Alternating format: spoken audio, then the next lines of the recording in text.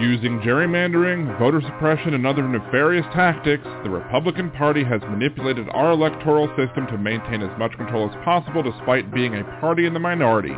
Liberal Dan Radio seeks to change that, and I need your help in doing so. Liberal Dan Radio has partnered with Levelfield to help us use tools that are typically only available to big money donors. When you go to stopthecoup.liberaldan.com and make your contribution, it will encourage other voters to reach out to their legislators to pass legislation to stop gerrymandering and voter suppression, and target elected officials who refuse to protect the vote. Every eligible voter should be able to cast a ballot, and that ballot should have the same power as everyone else. I can't do this alone. I need your help. So please go to stopthecoup.liberaldan.com and make your contribution today. That's stopthecoup.liberaldan.com. stopthecoup.liberaldan.com. Political advertising paid for by Levelfield. Contributions are not tax deductible as charitable contributions.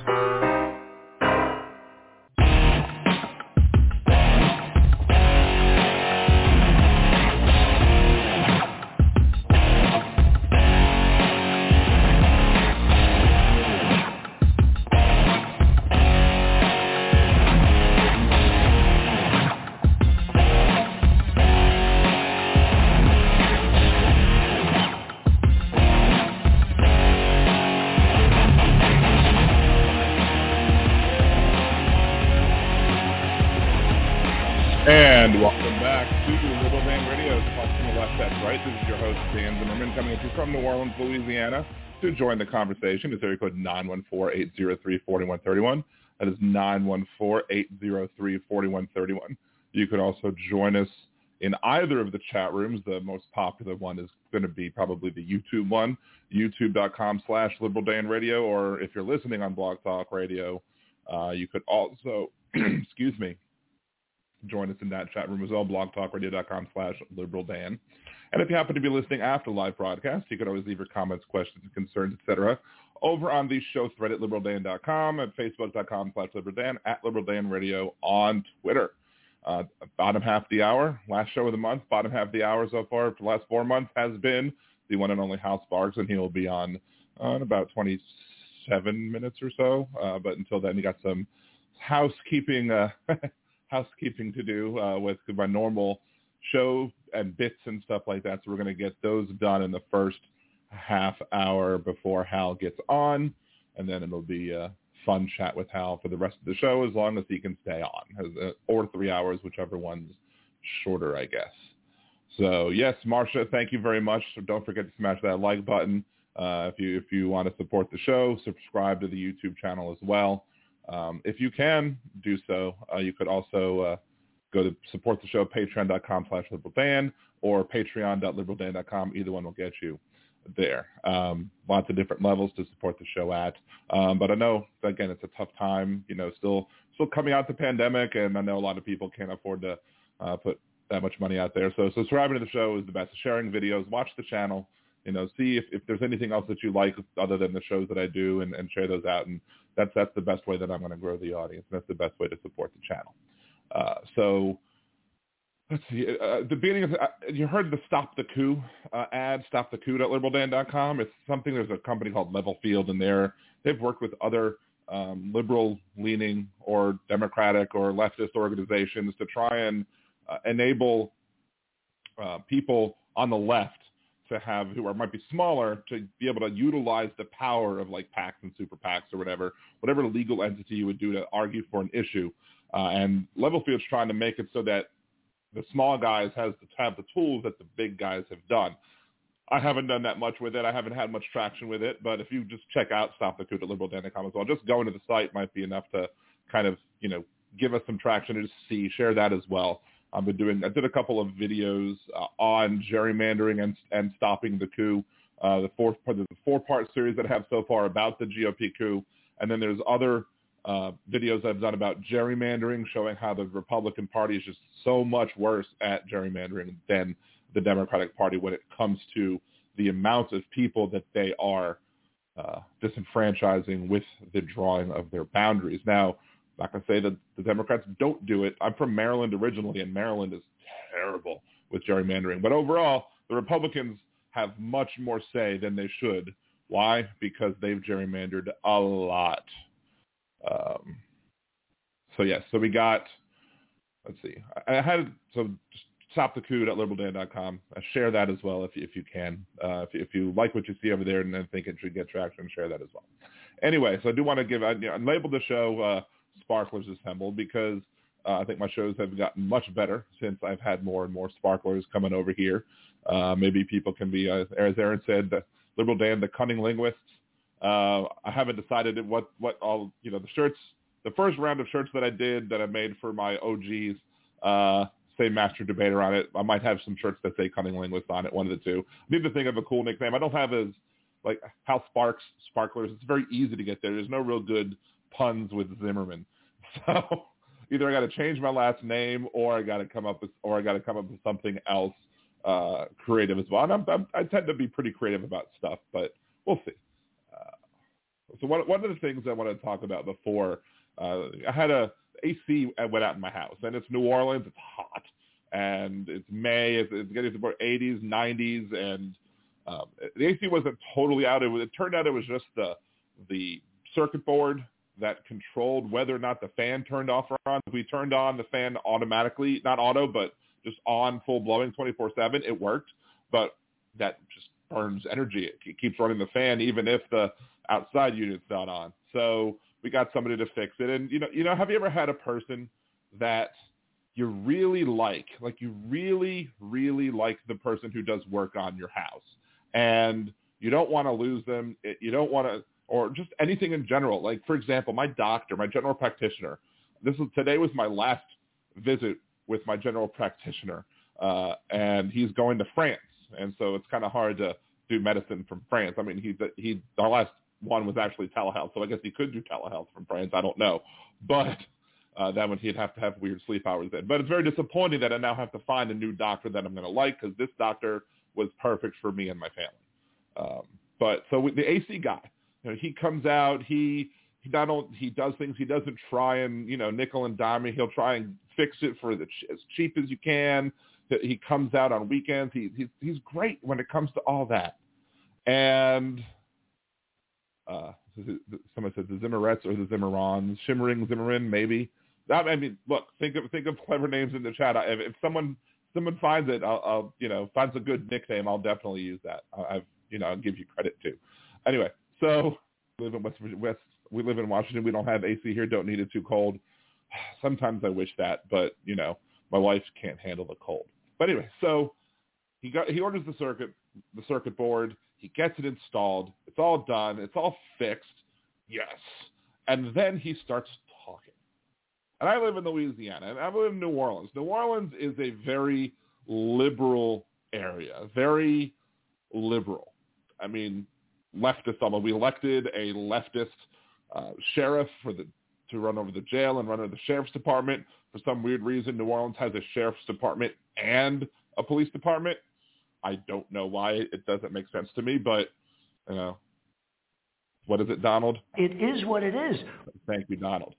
And so, but around New Orleans are lots of conservatives, a lot of conservatives. And apparently this guy is. And not only is he a conservative, this guy is and he's new to it. Like, he's new to the whole idea of, like, sovereign citizens. Like, I just found out that the U.S. government is technically bankrupt, and Donald Trump signed some legislation or whatever, and it should take effect sometime soon. And when he does so, I can go name myself a sovereign citizen, and I'll be able to, no longer have to pay taxes to the government again. I'm trying to remember everything that he said, like, because it'll be, if that's done under common law, and the United States is under the admiralty law, and I'm just like, my head is slowly exploding. Like, I can't believe he's sitting here telling me about this crap.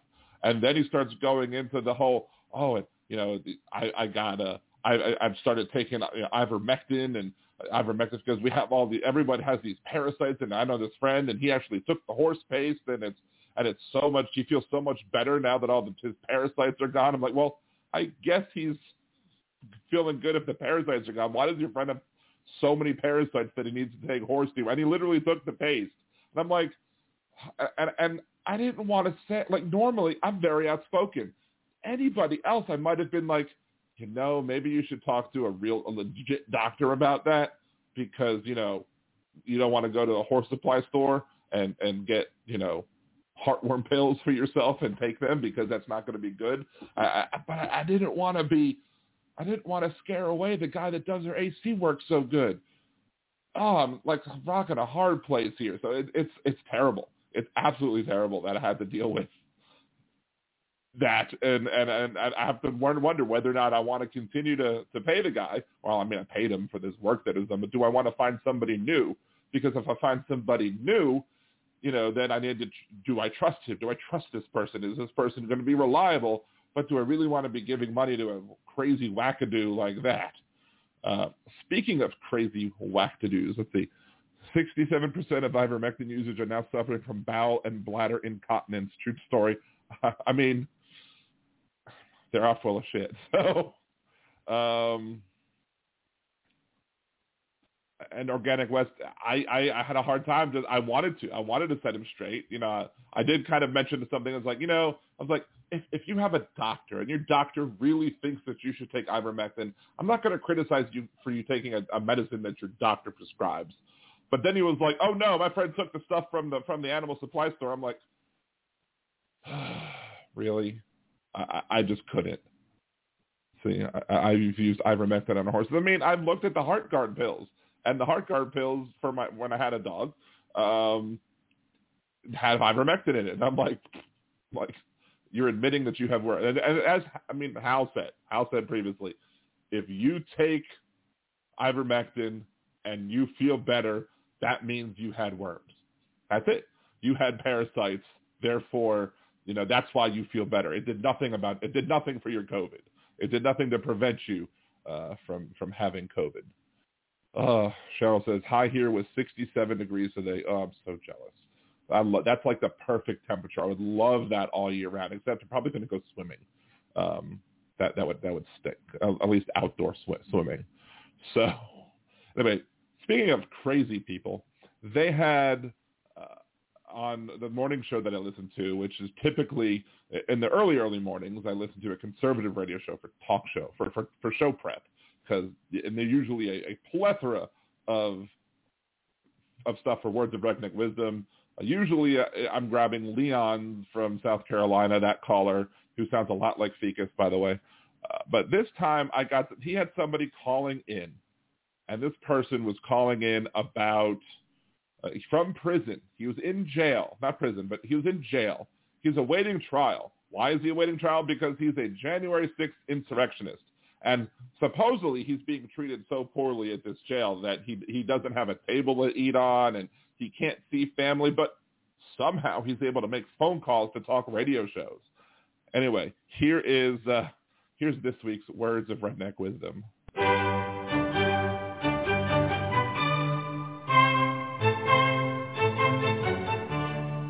And now, Words of Redneck Wisdom, brought to you by Liberal Dan Radio.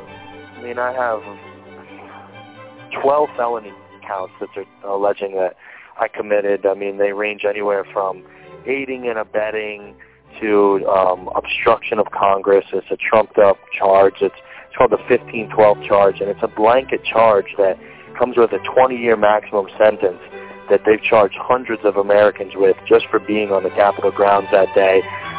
Like myself, I didn't even make it inside the Capitol building, and then they're saying that I allegedly, obstructed Congress. And the thing is we have a constitutional right to have a redress of our grievances. And if the people's will is to have a grievance redress, a grievance so large as we don't believe in the integrity of our election, then everything should go on pause.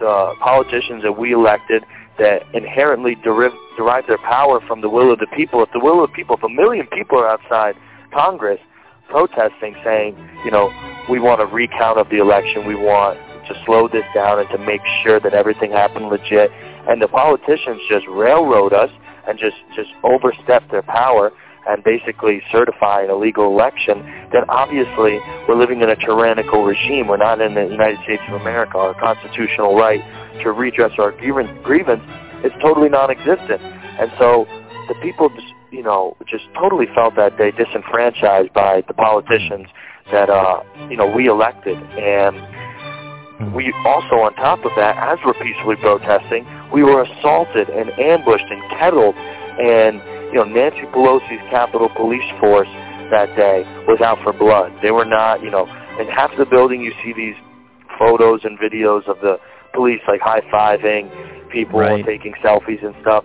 This is a totally other scene that went down on the West Terrace Tunnel. And this concludes Words of Redneck Wisdom, brought to you by Liberal Dan Radio. Talk from the left, that's right.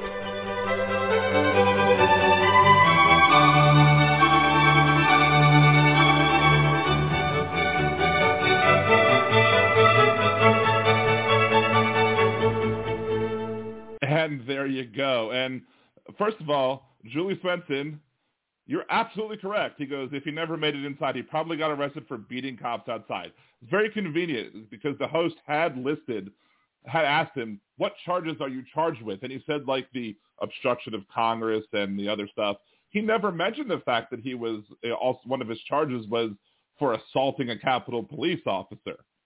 But the funny thing about that clip is that I'm listening in my car, driving my son to school, and my son gives great commentary on the idiots that call into that radio show.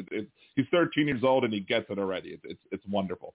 But he's sitting there and he's saying that it's a trumped up charge, that this claim of obstruction of Congress is not legitimate and he didn't do that.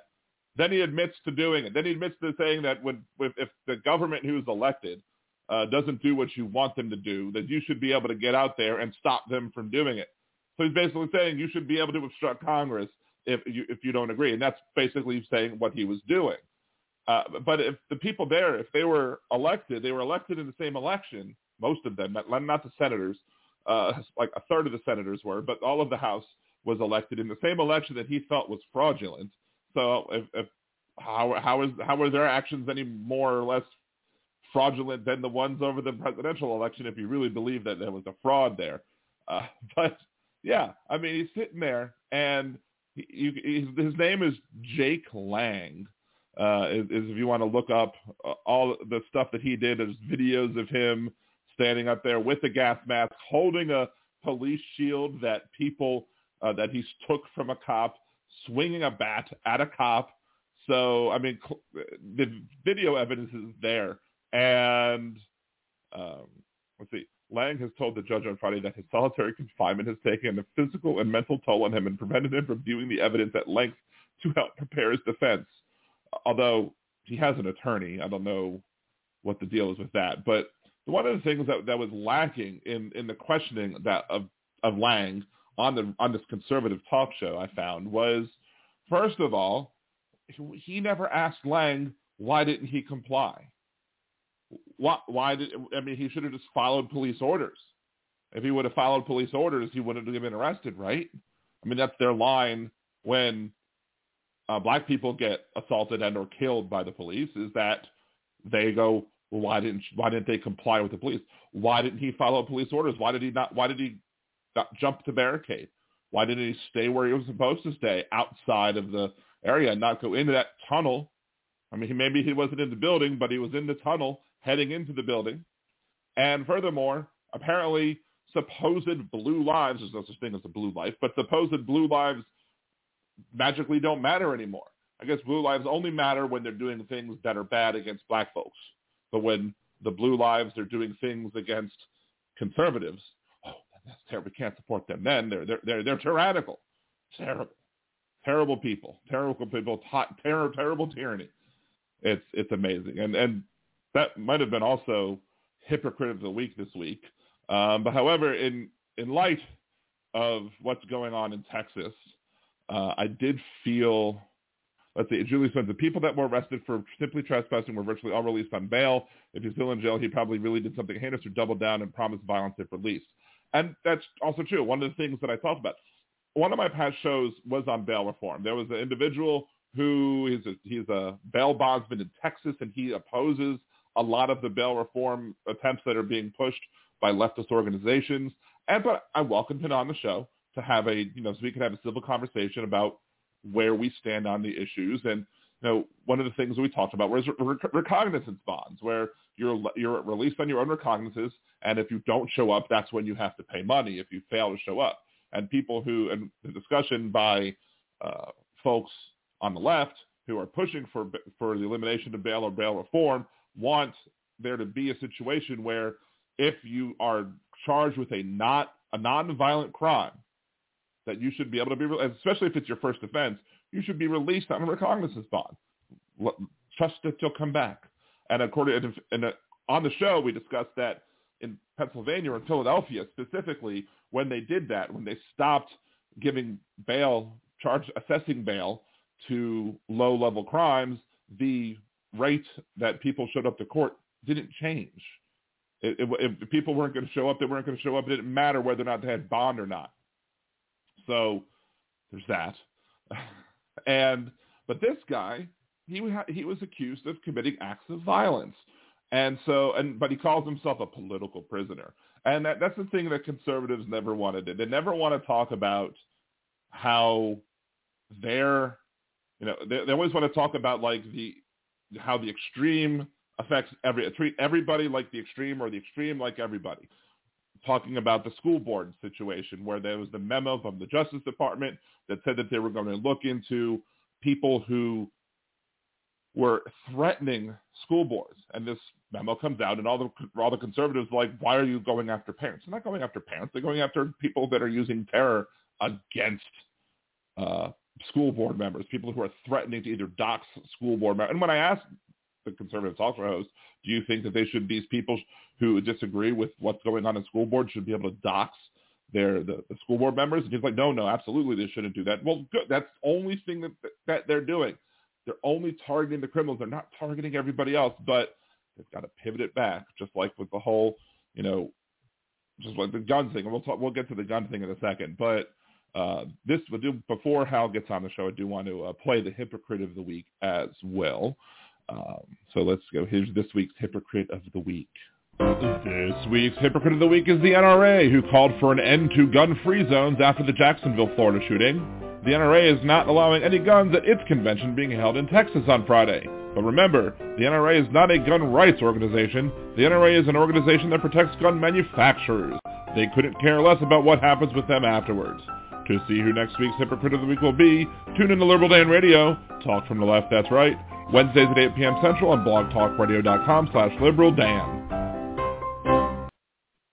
So yeah, NRA. And I understand if you're a conservative who's watching, you're probably going to respond and say, but Donald Trump's going to be there and the Secret Service won't let you have a gun in there. But it doesn't matter, because if you go to CPAC, if you go to other NRA conventions where Donald Trump was not going to be there because he's a former president and gets Secret Service protection still, if you were going to go to those other conventions when he wasn't president or when he wasn't a former president, you still couldn't bring a gun because they're hypocrites. They're afraid of what their people might do with a gun at their own conventions, but when it comes to everywhere else, oh, you should be free to have a gun. It's ridiculous. So let's see. Let's go back. Let's see. Wonder what happened to the port. Let's see. The tunnels where many cops got injured trying to prevent them from getting in there. Yes, that's true. And, I'm sure he crossed a barricade. I'm sure that guy crossed a barricade to get there. And one of the things that conservatives say, well, the cops opened the barricades for them. And I'm like, yeah, those cops should be arrested too if they haven't already been arrested. And they should have lost their jobs if they haven't lost their jobs. If a cop opens your door to your house and I walk into your house, that doesn't make me trespassing in your house any less illegal, any more legal. I'm still not allowed to trespass in your house. It doesn't matter if a cop says, sure, you can go in. If a cop goes, hey, I just did a drug bust, and I only need this amount of drugs to get a felony conviction, but I have this bunch that's left. So why don't you take it, and you can sell the drugs, and I'll take a cut of it because I supplied you for the drugs, but I'll take a cut when you sell it. And just because a cop tells you that you can do something illegal, it doesn't mean that you can do something that's illegal. No cop has the authority to allow you to break the law. They don't. It's now you could go on trial and a jury could basically do jury nullification and say, okay, well, you were guilty, whatever, but we don't think you should be punished for what you did, so therefore we're going to do jury nullification. Maybe that at that point the jury can say, you know what, we're gonna not convict you. A president can say, okay, we're going to make sure that you're no longer punished for this crime you're convicted of, so we can pardon you. But police officers don't have that power. Police officers cannot grant you the authority to act extra legally, if you will. Let's see. So we have 41 viewers here. Again, this is Liberal Dan Radio, Talk from the Left, that's right, liberaldan.com. Again, if you're not following me, subscribing here, subscribe. Liberal Dan Radio here on YouTube, or if you're listening on Blog Talk Radio, blogtalkradio.com/liberaldan. Do want to give a shout out to Nimbus Yosh, my little brother with the smooth sounds of the Percy podcast, the host of the most. I told him that he needs to get a podcast going because he had some fans just from his commercial. We'll see what happens.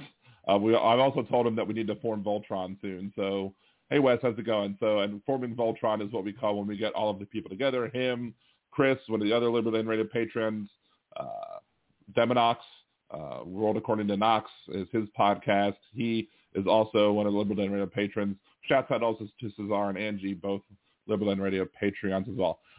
We call each other big brother and little brother, Aaron. We're not really related. We just say I'm his big brother. He's his little brother. He's my little brother, although he's taller than me, but I'm older than him. So that's pretty much. I'm Big Brother Dan, and he's my little brother, the host of Most Nimbus Yosh, with the smooth sounds of the Percy podcast. Wes, I want a podcast too, just to talk to Hal Sparks.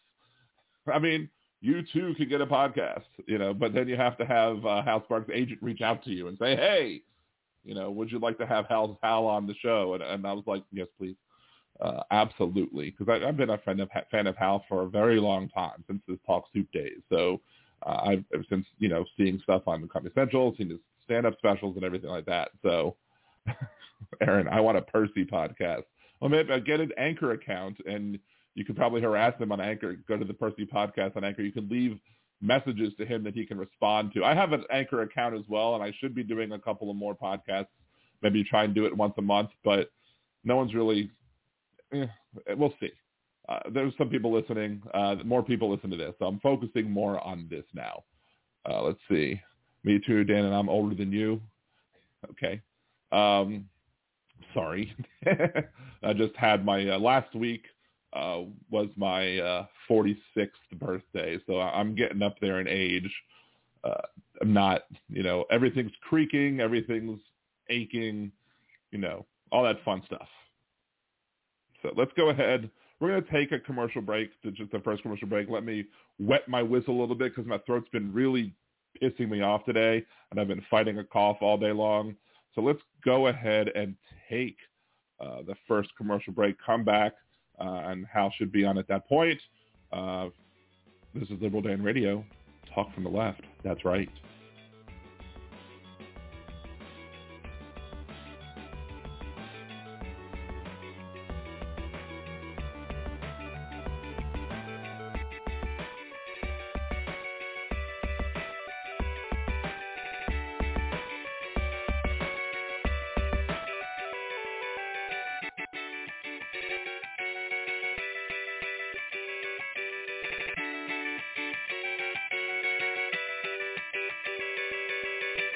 Are you planning a trip to Disney soon? Do you want help avoiding spending mistakes and making the most of your vacation? Then check out Budgeteers.com, a new site devoted to helping you get the most mouse for your money.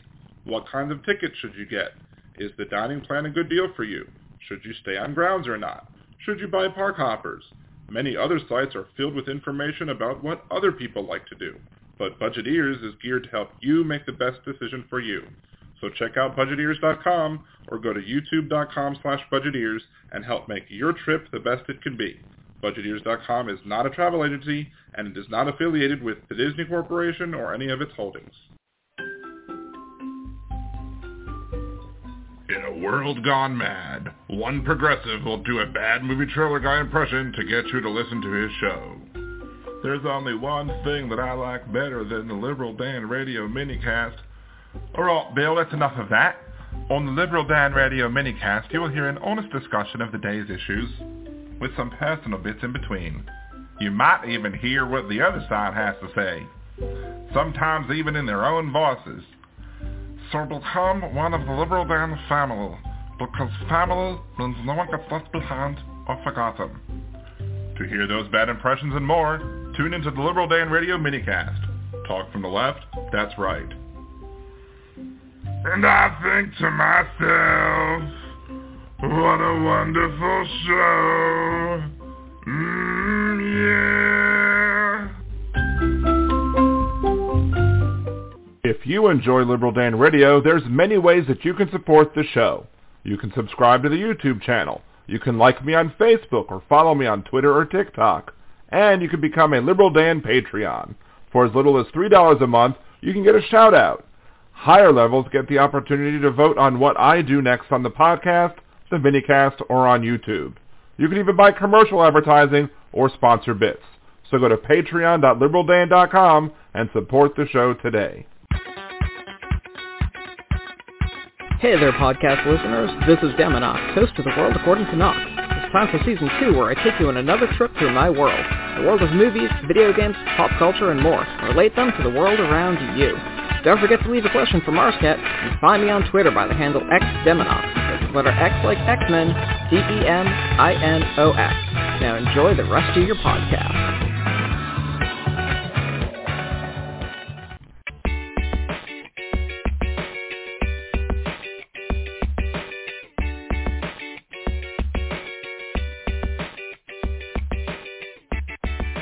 And welcome back to Liberal Dan Radio, Talk from the Left, that's right. This is your host, Dan Zimmerman, coming at you from New Orleans, Louisiana. So join the show, join us in the chat room at either at blogtalkradio.com/liberaldan or youtube.com/liberaldanradio. Someone in the chat, I'll be 59 in August, Dan, you're still a young man. Well, I'd probably say, my wife would probably say I'm 46 going on 13 when it comes to my sense of humor. But anyway, without further ado, I'd like to welcome back on the show host of infotainmentwars.com, Hal Sparks Mega Worldwide. You might also know him from Talk Soup, Lab Rats, or Queer as Folk. Friend of the show, Hal Sparks. How are you doing, Hal, today? I'm good. How are you?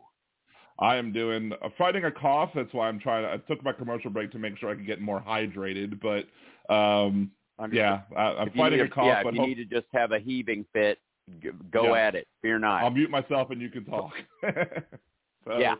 Well, I mean, post-COVID, I feel like you could just kind of work that into the show, these days. I think I did one bit or something earlier on when I just did just a coughing fit at the end of everything just to kind of perpetuate that whole thing. But, and it's weird because I have, one time I think I can mute myself, but I inadvertently, when I was talking to you, the conversation with you when I muted you from the Blog Talk Radio still went through the YouTube, so nobody heard me, but everyone heard you. So it was funny. I'm still getting used to some of the technology stuff, but especially combining the podcast. I'll consider myself forewarned. Yeah. Anyway, so what's new in the world of Hal Sparks? Well, I just came off a sort of semi-grueling weekend of stand-up. I was at the San Diego Laugh Factory for 3 days, 5 shows, and then I got back. I was home for a full-on half a day, and then had to go to L.A. for, chose to, I won't say have to go host the Ultimate Jam Night at the Whiskey, where we celebrated the music, because it was the Queen's birthday week, so we celebrated the music of, Britain rocks. So I did a couple of Beatles songs and a Def Leppard song and sang back up on everything from Motorhead to Led Zeppelin and David Bowie. So it was a good time. It ended up being an amazing show. It was really great. I saw Def Leppard in concert a few years back, and he was struggling to hit the high notes. You might have done a better job singing Def Leppard than Def Leppard might be doing. Well, you do know that a lot of those high notes on the album are actually Mutt Lange. Oh, wow. The producer, especially on the album Hysteria, like the super, super bizarrely high notes. There's 100, vocal tracks deep on those things. And a lot of them are Mutt Lange just messing around in the studio while everybody else is at home. Kind of like when the Beatles recorded like Abbey Road and Sgt. Pepper's, and they would, and George Martin, after they went home thinking they tracked a 4-person rock song, brought in a choir and, all kinds of like backup and that kind of stuff. Fairly hysterical. They were apparently very upset. What is your favorite and or go-to Beatles song to sing? Wow. Well, I mean, I did Come Together last night, and that was really fun. Nice. Just because the lyrics are so, they're not really, they're curious because of I think it's the third line more than anything where he goes, he bad production, he got Walrus Gumboot, he got Ono Sideboard, he won Spinal Cracker, which is, it seems to be about the band members. It's like they're going around the room, John's got Ono Sideboard, and Paul's got Walrus Gumboot, and bad production would be George Martin, and then Harrison, so it's that part's fascinating to me because they're, because while a lot of their stuff sounded like they were, blitzed to the bejesus belt on drugs, a lot of it had its own subtle logic to it. And my band, 01, we do our own version of Helter Skelter, which is we play around with the arrangement and how it's built, but that one's really fun as well. I mean, I would love to do the entire Sgt. Pepper's album, a la like Cheap Trick, but I've only got 4 guys in my band. Right. Man, so I think I don't have a band, but like when I do karaoke, I think my go-to Beatles song would probably be Something. Of course, one time I went to karaoke and I put Something by the Beatles, and the smartass karaoke KJ had me do Hard Day's Night because Hard Day's Night is Something by the Beatles. Something by the Beatles, yeah, absolutely. Yeah, something. I was like, and I've never done it. I didn't know if it was in my range yet, and that was fine. But I was just like, I'm gonna kill you.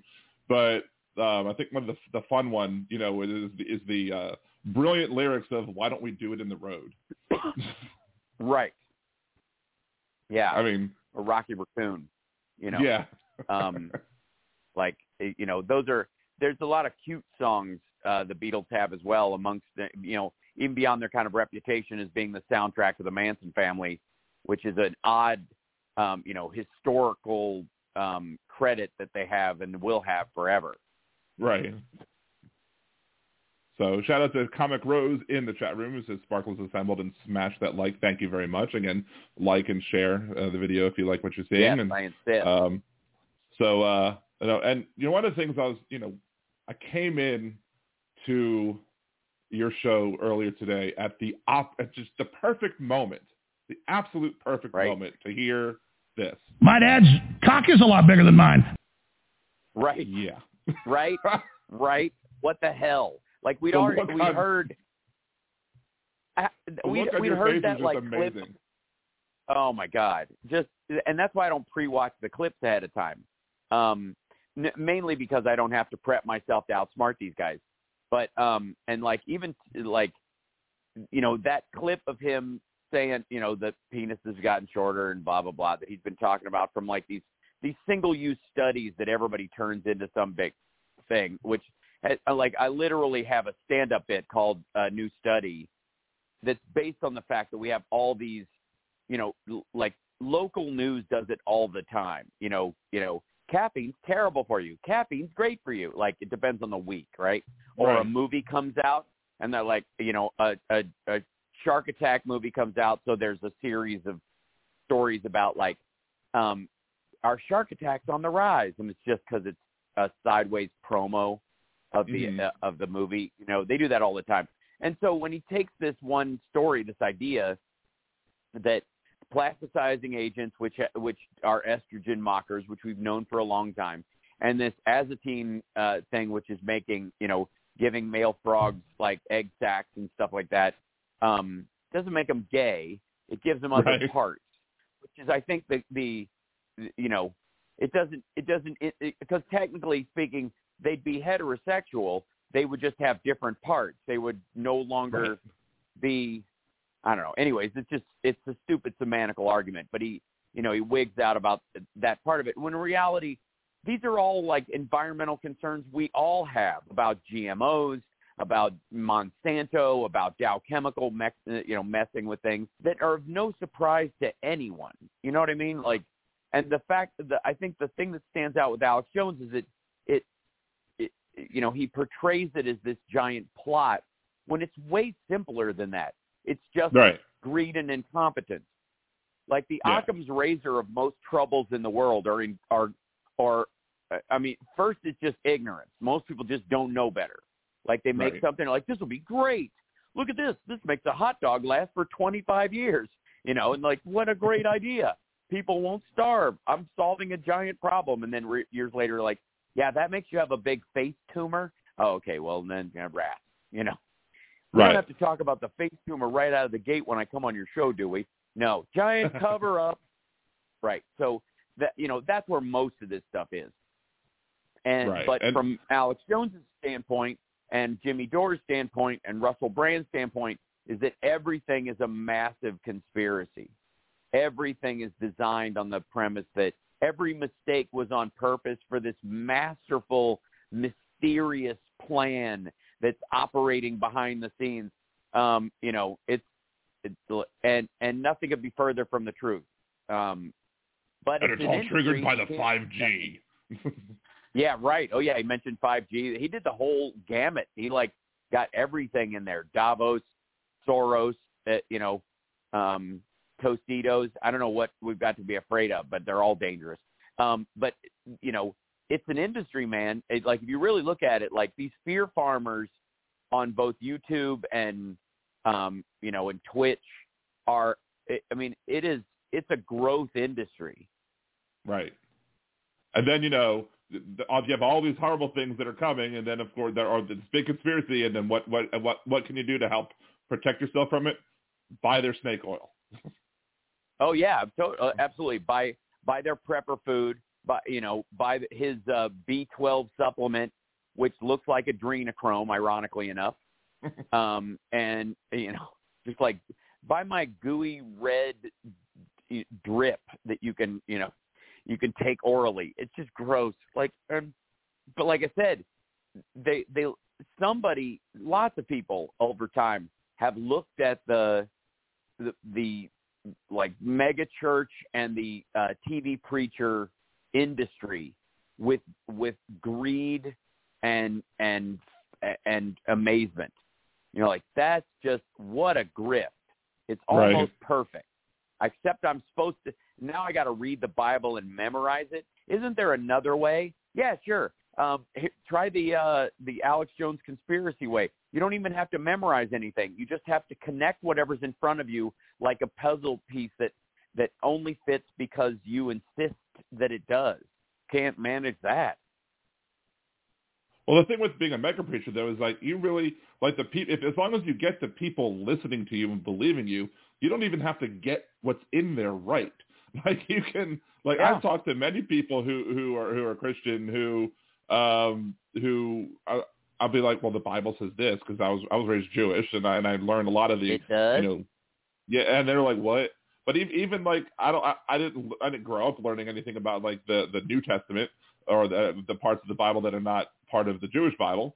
And I still read it because I want to understand what people think, whatever. I'm like, do you understand that Acts 4 and 5 are basically telling you to be socialist? There's a whole 2 chapters of that book that's give all of your money away to help people, or else you're not going to go to heaven. And what's the punishment for that? You die if you don't. I'm like, what? Socialism's bad, except for when the Bible tells me to do it. And you have the it's hard for me to understand a lot of the people on this whole abortion issue because you have as a Jewish person, again, Jewish religion basically states if your life's in danger, you must abort. Not just you have the option to, but you must save yourself. So the idea that that's the term also because Judaism comes through a maternal line, and so the life of the mother is super crucial because if she dies, there will be no more Jews. one of the ways that the Jews were, they tried to eliminate Jews was through rape. Much like the Prima Nocta, the British trying to rape the Scots out of existence, or the Irish. So of course that's going to be one of your, protection setups to guarantee that Jewish mothers survive, especially when there's an attempt to make them cease to exist. So it makes total sense. In the Christian way of thinking, it leans more towards the Catholic idea, is that at a certain period, Muslims were outbreeding everyone because they had the ability to kill off the heretics. So you could threaten people with death, and the Catholic Church had stopped that for the most part after about the 15th century. So they were, always racing to catch up. You can even look at Fish on Fridays as an attempt at early environmentalism. So it's not, all of these things have come up as largely social order mechanisms. All the stuff that these guys decry about big government are effectively the very things that they're talking about in all these situations. That's one of the reasons I don't like the term like Judeo-Christian, because I'm like, there's so many differences between the two religions. Yeah, sure that you use the Old Testament as a jumping off point, but then you completely retcon everything and you make it a completely different thing. Like, I don't begrudge anybody for their faith. If you believe in God, if you want to practice your religion, great. Just don't make laws out of it, and we'll be good. And like, the one of the things I don't get is that, like, they won't like, if you have like a fetal problem, whatever, there's no way to do like a baptism in utero.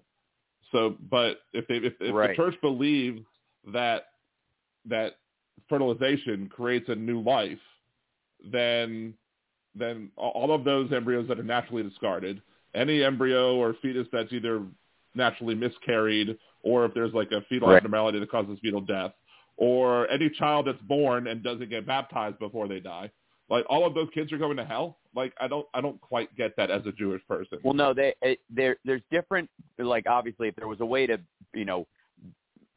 baptize people in utero, the Mormons would have figured it out a long time ago. But the idea about Christian faith specifically is different from Catholic faith. Catholic faith is baptism upon birth, because the minute that life is created, until you're born, you're not responsible for the sins that are brought upon your head. In so the regular, birth gives like, you original sin. Well, no, the birth begins your responsibility for it. Oh, okay. In Lutheran Christianity or evangelical Christianity or Baptist Christianity, baptism is a choice affected at the age of reason. So you're talking about 13, 14. Curiously, when your sexual impulses start to show up because of puberty, that's when you can become awful by their standard, strikingly enough. And I was baptized when I was 11. You don't have to be in our church till you're 13. But it was definitely a part of, the faith is the idea that at some point you make the choice. In the Christian faith, the way they also get around it is that up until that point, up until the age of reason, depending on whether it's 12 or 13 or 14, you die innocent because you are not responsible for sins, because you're not anywhere near mature in that way of thinking. The Judeo-Christian thing, as far as calling it that, we used to regard ourselves as a Christian nation. Because if you'll notice, the Judeos couldn't exactly go to all the golf courses. Exactly. And largely because of stuff that is written about Christ in the Talmud.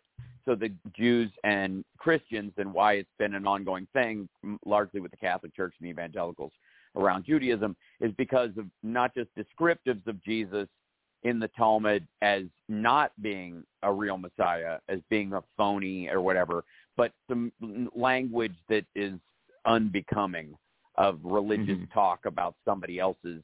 It's very heretical towards that stuff. So that's a constantly running rift between the two. Now the difference is that it was a rift. It was a religious rift between these two groups, and those exist without war all over the place. There's lots of Baptists and Lutherans aren't at each other's necks because they believe in a different punctuation essentially in Bible verses. Right. The difference is that once the Germans started wiping Jews out, the Christians rallied to the idea that Jews are integral to not only the faith but also the the essence of being a good Christian. You don't have to you don't just root for the salvation and living of your own kind. It's not inborn like Judaism, and it's not forced like Islam is the theory. And so once Hitler crossed that line and started eliminating Jews, we shifted to accepting them in the United States. That was the kicking point. And so phrase, not initially. Christian, initially, the only way no, Jews of course not. Right. The only way Jews could get in was with the job. So there was a history there between like the historically black college and universities that brought these physicists in over to help protect them from the Nazis. But I have a more cynical view of the look on at least why many like evangelical types may have wanted to all of a sudden magically we got to save the Jews. It's because their prophecy requires Israel to have lots of Jews in it in order for the end times to come. So it can be wiped out. If Hitler offed all the Jews, then the end times can't happen. Right. That's the deep evangelical side of it, which is not at that time was not the largest group in many ways. The largest groups were Methodist and Lutheran, and most of their stuff was a lot more charitable at an arm's length. But still, it was an act of like, well, we can't just leave them like that. And that was a total shift. And so it was historically speaking, quite charitable compared to their treatment elsewhere. For example, the evangelicals have always had this kind of the Sarah Palin sects have always had this idea that like we protect Israel so it can be burned to the ground in Armageddon. But the rest of them were like, well, it's just not Christian to let people die like that was the theory. Anyways, but the point I'm trying to make is that phrase Judeo-Christian didn't become a big thing until after, or around World War II. That we would just refer to ourselves as a Christian nation up till that point. Yeah.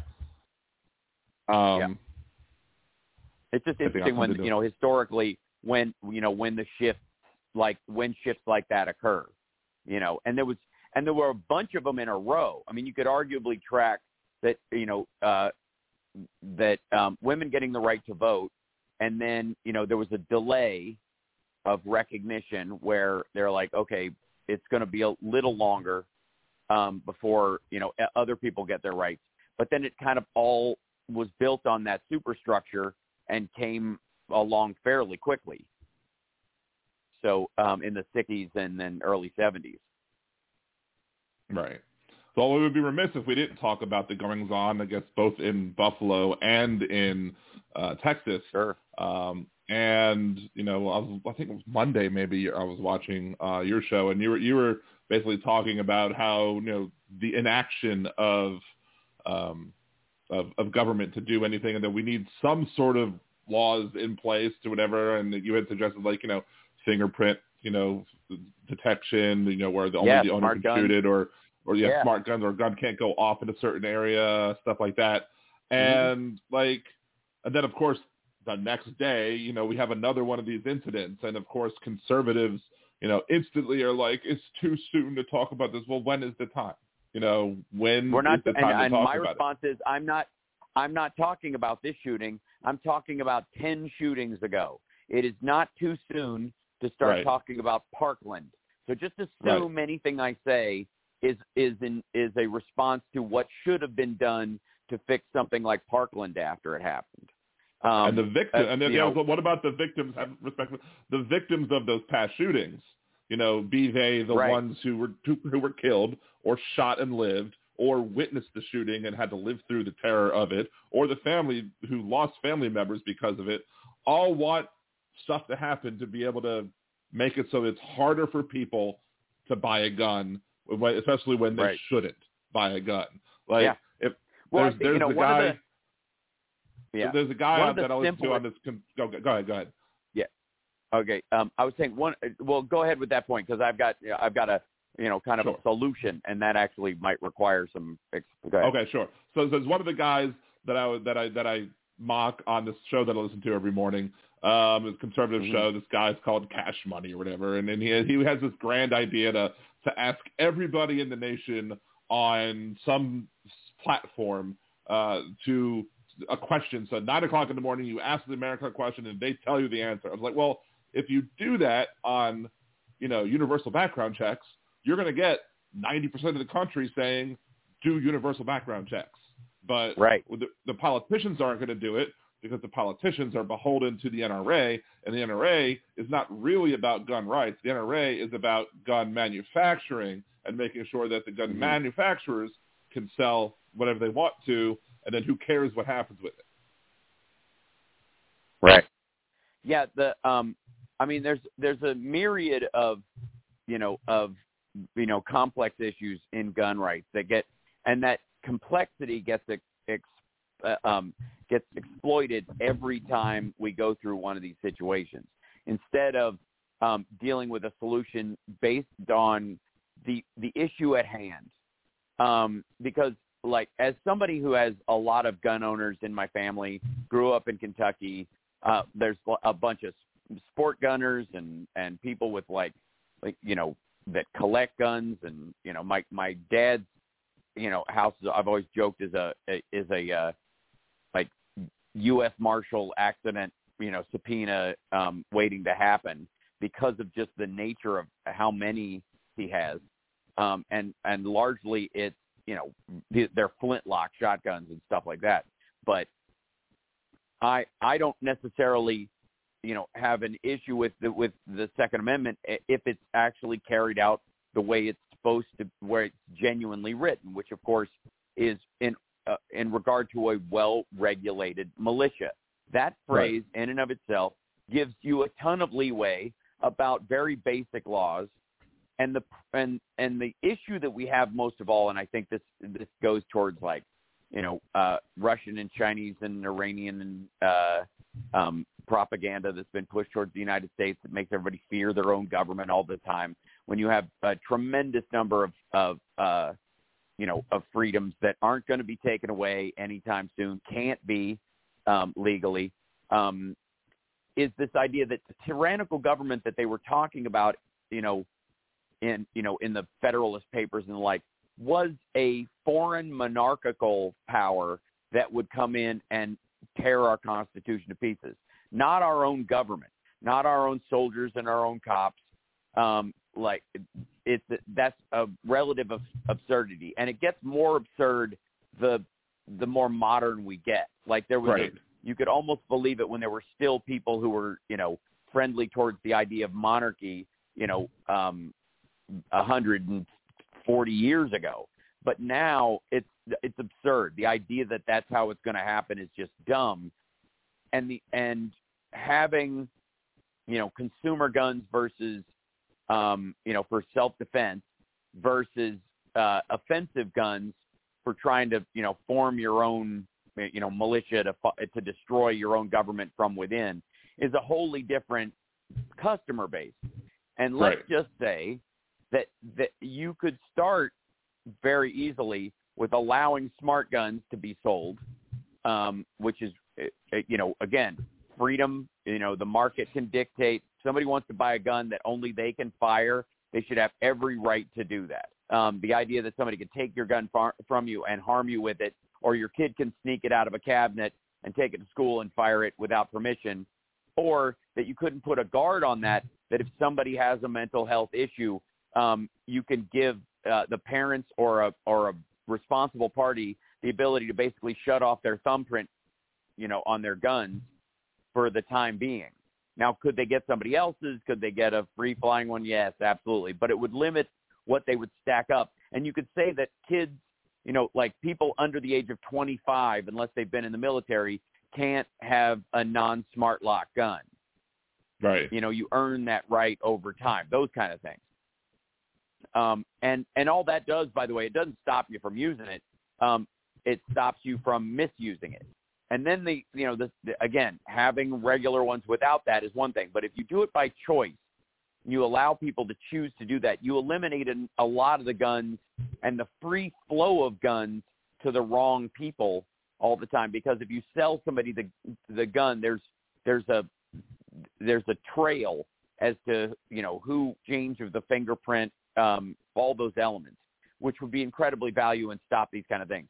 The other thing is, and this was, I don't know why this hasn't come up, but the guy who shot up the place and Ethan Crumbley also had this, the Michigan shooter.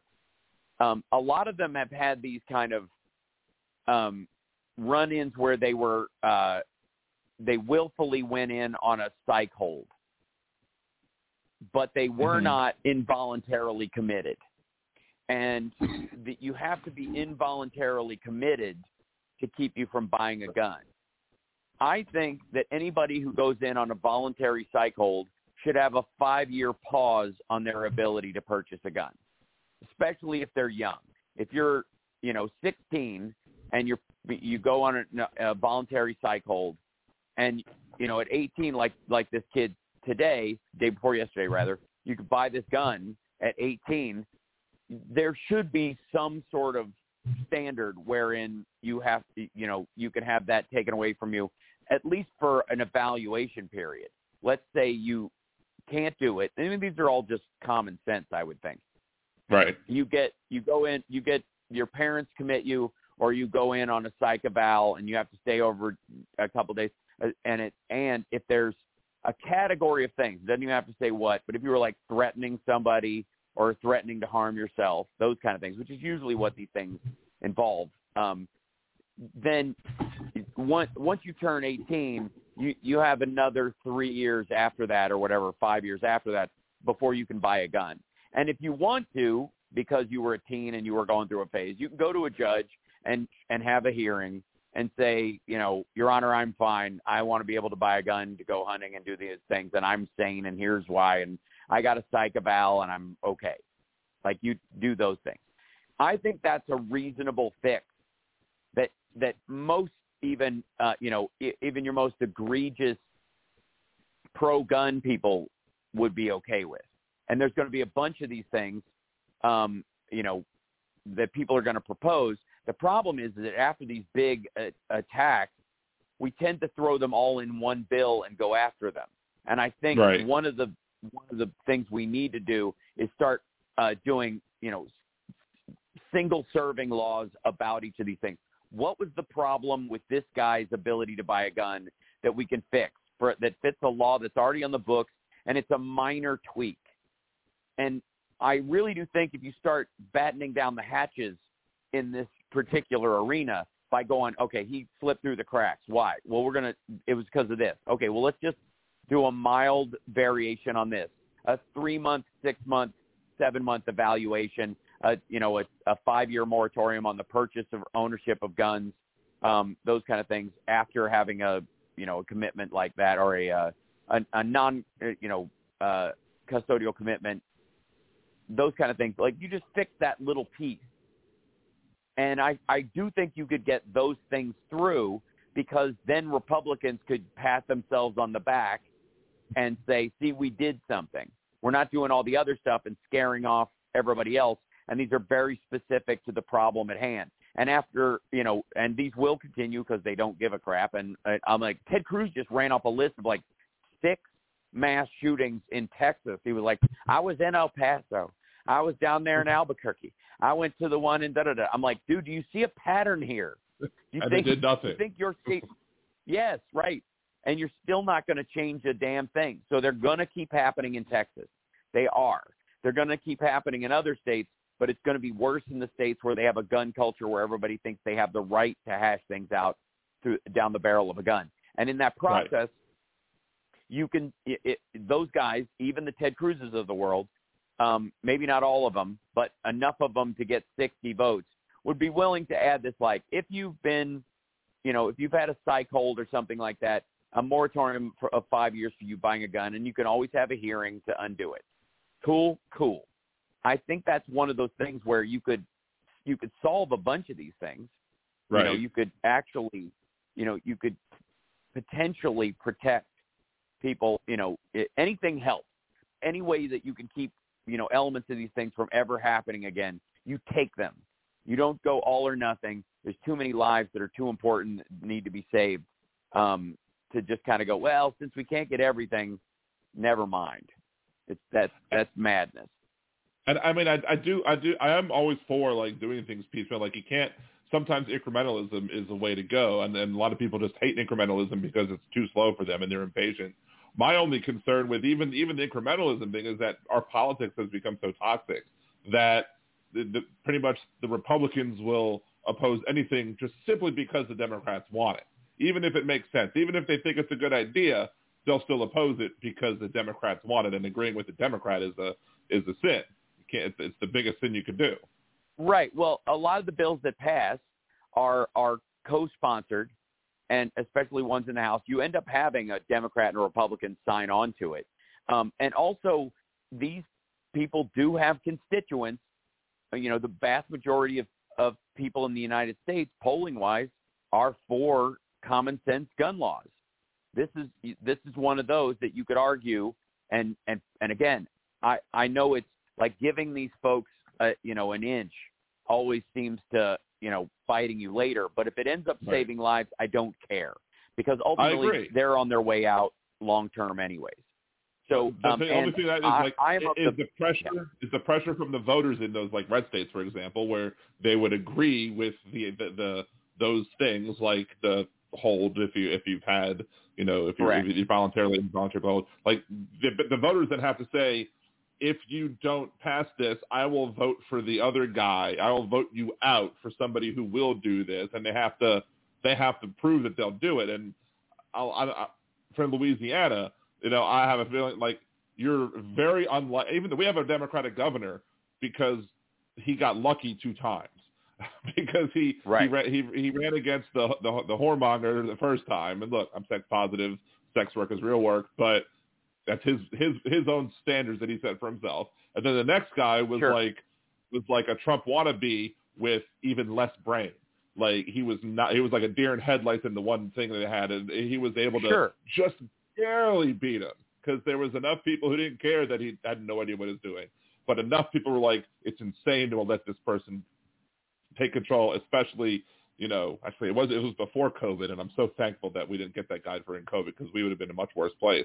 But I don't know how many people in like Louisiana would have the guts to say, you know what, I'm not going to vote for you, Senator Kennedy, if you don't support this. I'm going to kick you out and put somebody else in there who will support that. And if it ends up being Kennedy versus a Democrat, I don't think you're absolutely right that they're not going to swap them for a Democrat. But what you would do over time is give a sensible Republican a toehold, and that would move it in the direction that you want, instead of this entrenched lunacy that passes for the Republican Party right now, because again, the all or nothing stratagem. So I'm always of the belief that if you give somebody in the primary who's just like a regular family values person, and that these people weren't choosing, like feeling like they had to pick between, their 2 choices are Rand Paul or AOC. That's the way they look at these fights, right? And they're never going to vote for AOC because that's not the area they are. And the only option they're getting is Ted Cruz or John Kennedy or something like that. That does not have to be the case. And what you do is you give, effectively what are the Kasichs a chance. And then you're arguing politics and policy with someone instead of just some idiot who only pushes back because they've got a big R on their jersey. Right. I'd love to see that. I'd love, and a lot of times people on the left get angry when people like Pelosi says we need better Republicans instead of just trying to defeat the Republicans. Like, but yeah, those people are idiots. Better Republicans. We need sane Republicans. You don't have a choice. There is no such world where it's a world without Republicans. So you're either going to get good ones or you're going to get a mess. And if your argument is, well, better to have the mess, then you're just arguing for the burning down. You don't really care about, then it's just you're just as much involved in the politics as they are. You know what I mean? Right. There are no good R's. That's their version of there are no good Dems. Like that's and if that's your approach, it's no wonder that they own all the rural states, even though a lot of policies that Democrats are for poll very well in a lot of these places. You gave it to them. And the Affordable Care Act, each little piece of the Affordable Care Act polls very well amongst everybody. But the Obamacare polls terribly. Why? Because Obama's name's on it. But, what do you want this from the Affordable Care Act? Whatever this is. Yes, that sounds great. Well, it's in the Affordable Care Act. Oh. And it's just, but I mean, we have your loonies on the left too. Before I tuned into your show this afternoon, I had flipped on the Young Turks, and was it Anna Kasparian was calling Biden sleepy. I'm like, first of all, you shouldn't be using a conservative talking point, conservative name, and allowing them to get that foothold in there. And B, I don't know if you didn't watch Biden's speech last night after the shooting. I almost cried. He almost cried. Yeah. I mean, he's sitting there talking about children who died way too young. I mean, any children dying is tragic, but this is a man who lost a child when he was a younger adult. He knows what he's talking about, right? He knows that feeling. He can empathize with those. And even if he hadn't done all that, he is still a type of person who can empathize. My grandparents knew him. They worked on one of his first campaigns. They gushed about what a good, decent human being that he was. And the only thing that I cried on Inauguration Day because they both passed away very recently, but they did not get to see him get elected, and they would have loved to have seen that happen. But I mean, he has somebody with empathy, and his speech, we all know he has a stutter, but that speech was so well done and so moving, and for anybody to mock him on that, it just drives me crazy. And it's like, and they're like, when are you going to stand up to the lobby? I mean, we don't live in a dictatorship. Biden can only do so much. There's some things maybe he can do with executive orders, but we don't live in a dictatorship. He needs a Congress that will pass things that he can then sign. The lunacy of, and I push this on my show a lot, and I hope people can grasp this. But we have 48 elected Democrats in the Senate. We have two independents that caucus with us. But we absolutely do not. The Republican Party has elected more of their members than we have. They, through the process of democracy, they have gotten more people elected. Now, they have a head start because of rural states with low population. That's also our fault because, this fear, or this derision around, the mansionization of rural Democrats, that they have to sound like AOC, or they're, the all or nothing concept has basically eliminated the possibility of claiming, places like the Dakotas and other places, which we absolutely could get if we were willing to recognize that the politics aren't the same everywhere. Let's see. Let me pull up the tweet that I had. There was the election in, I think it was Texas's 28th. Cuellar against, I forget the other person, but there's the incumbent who is a pro-life, pro-gun Democrat in that district, and running against the progressive in the primary, and it's a very close race, and it looks like the incumbent won, but AOC was mad that the establishment supported the incumbent over the new person because the new person was more ideologically pure. But my question is, if you look at the 2020 results in that election, that district went I think 51-49 or even closer Biden-Trump, whereas the incumbent, the person who the Democratic congressman won with 58% of the vote. So there's plenty of crossover. He did better than Biden, and Biden did better than expected. Right. Biden did better than expected, and that guy won because he's a conservative Democrat. Now, do I want somebody who's as left as possible in every district? Sure, but as left as possible as long as they win. If it doesn't. Well, that's the other thing is, you do. Of course you do, but you don't live in that district. So you either believe in representative democracy or you don't. And the reality is that these folks, you're basically decrying representative democracy in those moments, because these districts are not as left-leaning as the blue states that she turned, or the blue areas she and Mo and like Jayapal and all these, like the blue areas, they turned bluer. All they did was run as a younger, fresher face in an area that was always Democrat. We don't have none of the squad got elected in a purple district or a red district ever, like in none of these areas. One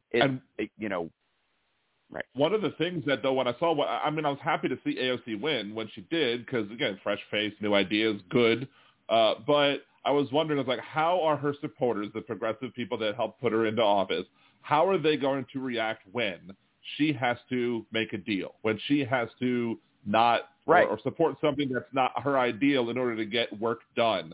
And I've seen examples. There's examples where they berate her for it. It's like, you know, and like with the Young Turks thing, I was watching the Young Turks bashing, Biden for not doing things that he can't do.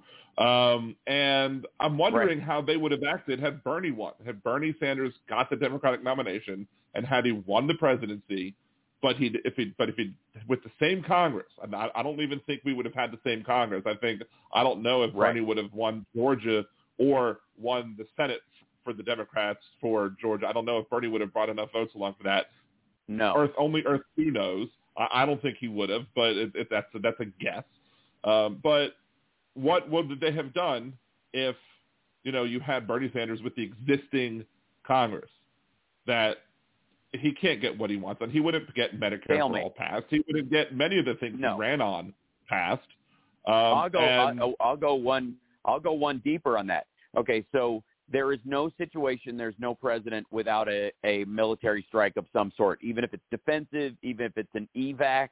We have troops in places that are very dangerous. And so to clear the road, to get them out, to do all kinds of things, even if your idea was total extraction, isolationism, as we learned in Afghanistan, when you're in some place for 20 years, just getting out is going to be brutal, because there is no other way. So the question is, what is the response to Bernie Sanders' first drone strike look like? Even if it's a perfect hit, no collateral damage, no civilian damage, which is the goal of every Democrat when they're in there, and Republicans, every time they get in, care less where those things land. There are no good guys. If we miss, we're just hitting some more. It's just a win of another kind. Whereas there's no way, Bernie's going to send troops in, for example, to extract somebody. So it's going to be a drone, because drones don't come home in flag draped coffins. And so he's going to do that. What do you think the response is going to be, or the chances of him getting reelected past one term once that happens? It's zero. Because the politicians campaign on their ideal, and then they have to govern from their reality. Like, a lot of people get mad at Biden promised this, Biden promised that, and so there's I got you, and I'm like, every single time a politician runs on a quote promise to get some sort of legislation passed, it's always there should always be the implied, if you also elect a Congress to get this done, to pass this to me so I can sign it. Whereas, there's some things that you could do that you can make promises on, and it doesn't require anything. Like, somebody ran on, I'm not going to do signing statements, and I think Obama did. Obama ran, I'm not going to do signing statements. Of course, then Obama did a signing statement. And at that point, fine. You would be correct in criticizing Obama for going back on a campaign promise, because that's an actual promise that he could have done without anybody else's help. Until everybody was clamoring about DACA, by the way. Right, exactly. Because it turned out that was the only way he could salvage DACA. Right. But I ran for Congress back in 2004. And I made specifically on my campaign side, I didn't make promises. I said, this is what I will fight for when in Congress. These are what I will propose when I go to Congress. So I could follow through with my, quote, promises, because my promises wasn't to get it passed, but it's to propose these things and try and get them passed. As long as I tried, I would be successful. But I'm not so pedantic that I'm going to require a congressperson to, maybe, David Vitter made a promise or said that anybody who cheats on their spouse should resign from office. That is something that doesn't require anybody else's help. I criticized him for not resigning after it was revealed. Right. But, voters should be smart enough to understand that when somebody says something on a campaign, there's implied other people have to help me do this or else I'm not going to get it done.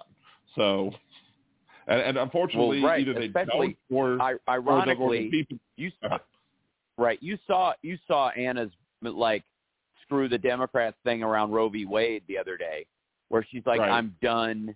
These Democrats don't do anything, blah, blah, blah. And the irony that, it was her and TYT specifically that talked enough voters out of voting for Hillary Clinton that got Trump within shooting distance in swing states. Those 75,000 voters were people who left the president. They voted in other things, but they left out a presidential candidate because while they were never going to vote for Trump, they couldn't bring themselves to vote for this neocon, neo-lib, neo-woman, that was running. And they had vilified her years as this baby-killing warmonger monster. And then 3 weeks before the election, when it looks like Trump's going to actually win, they're like, but you should vote for her. And they're like, our conscience is clear. We told everybody to vote for her. What now? So it's embarrassing. But the idea is, and I say this on my show, if you're ever confronted with a choice that's the lesser of two evils, choose less evil. That's your only option. I got to the point where when somebody says whatever, I'll be like, Hal Sparks says, and I agree. If you ever confronted with choices of two evils, choose the less evil. Yeah, I give you credit. Yeah, and this is something that parents, I think, as somebody with a son, and somebody who cared about my own parents as one, in my own behavior, and in my own life when I was, in situations which might not have been ideal, that's the realistic thing. You don't get to not make a choice. That's not an option. You can BS yourself, not an option. If you don't make a choice in this, what you're doing is you're giving away that choice to someone else. And that level of trust game, especially when it comes to somebody like Donald Trump. And like I said, Trump's, his, civilian casualties while Trump was president from military strikes were every bit he had as many civilian deaths in the first year of his presidency as Obama did in all 8 years. And if you don't care about that number, then I don't want to hear. It's just like pro-lifers who like the capital punishment and are pro-gun. I know you're full of crap. This is just a lie. You're basically just trying to get points for being special or holier than thou. It's old-fashioned religious piety in a fresh semi-atheist box or something. But it's not based on any real ethic or any belief that you can actually help anyone. And nobody in this life, first of all, as far as incrementalism goes, every great change in your life has happened incrementally, even after a revolutionary decision. You made a goal one year to lose weight or work out or get healthy or any of that kind of stuff, but the work was done incrementally. The work was done, day by day, morning to night. You get up, you develop a habit, you help yourself by staying consistent with it. Again, these are not real change is never done through revolution, and if it is, it can be undone the same way. And that's one of the lessons I don't know that a lot of folks, I mean, it's not sexy, but it's got teeth, as they said in The Untouchables. You do the daily work. Real healthcare is not about getting your stomach stapled. It's about a good diet and exercise plan and actually applying it and sticking to it every day. And that's how governing works. There was a movie a while back, and the title was Constant Gardener. And I've always loved that, that phrase as an idea around, governance and creating a functioning society, because that's really what you're doing. You're always pulling weeds. You're always trying to, make it as best you can, clean up the mess every day.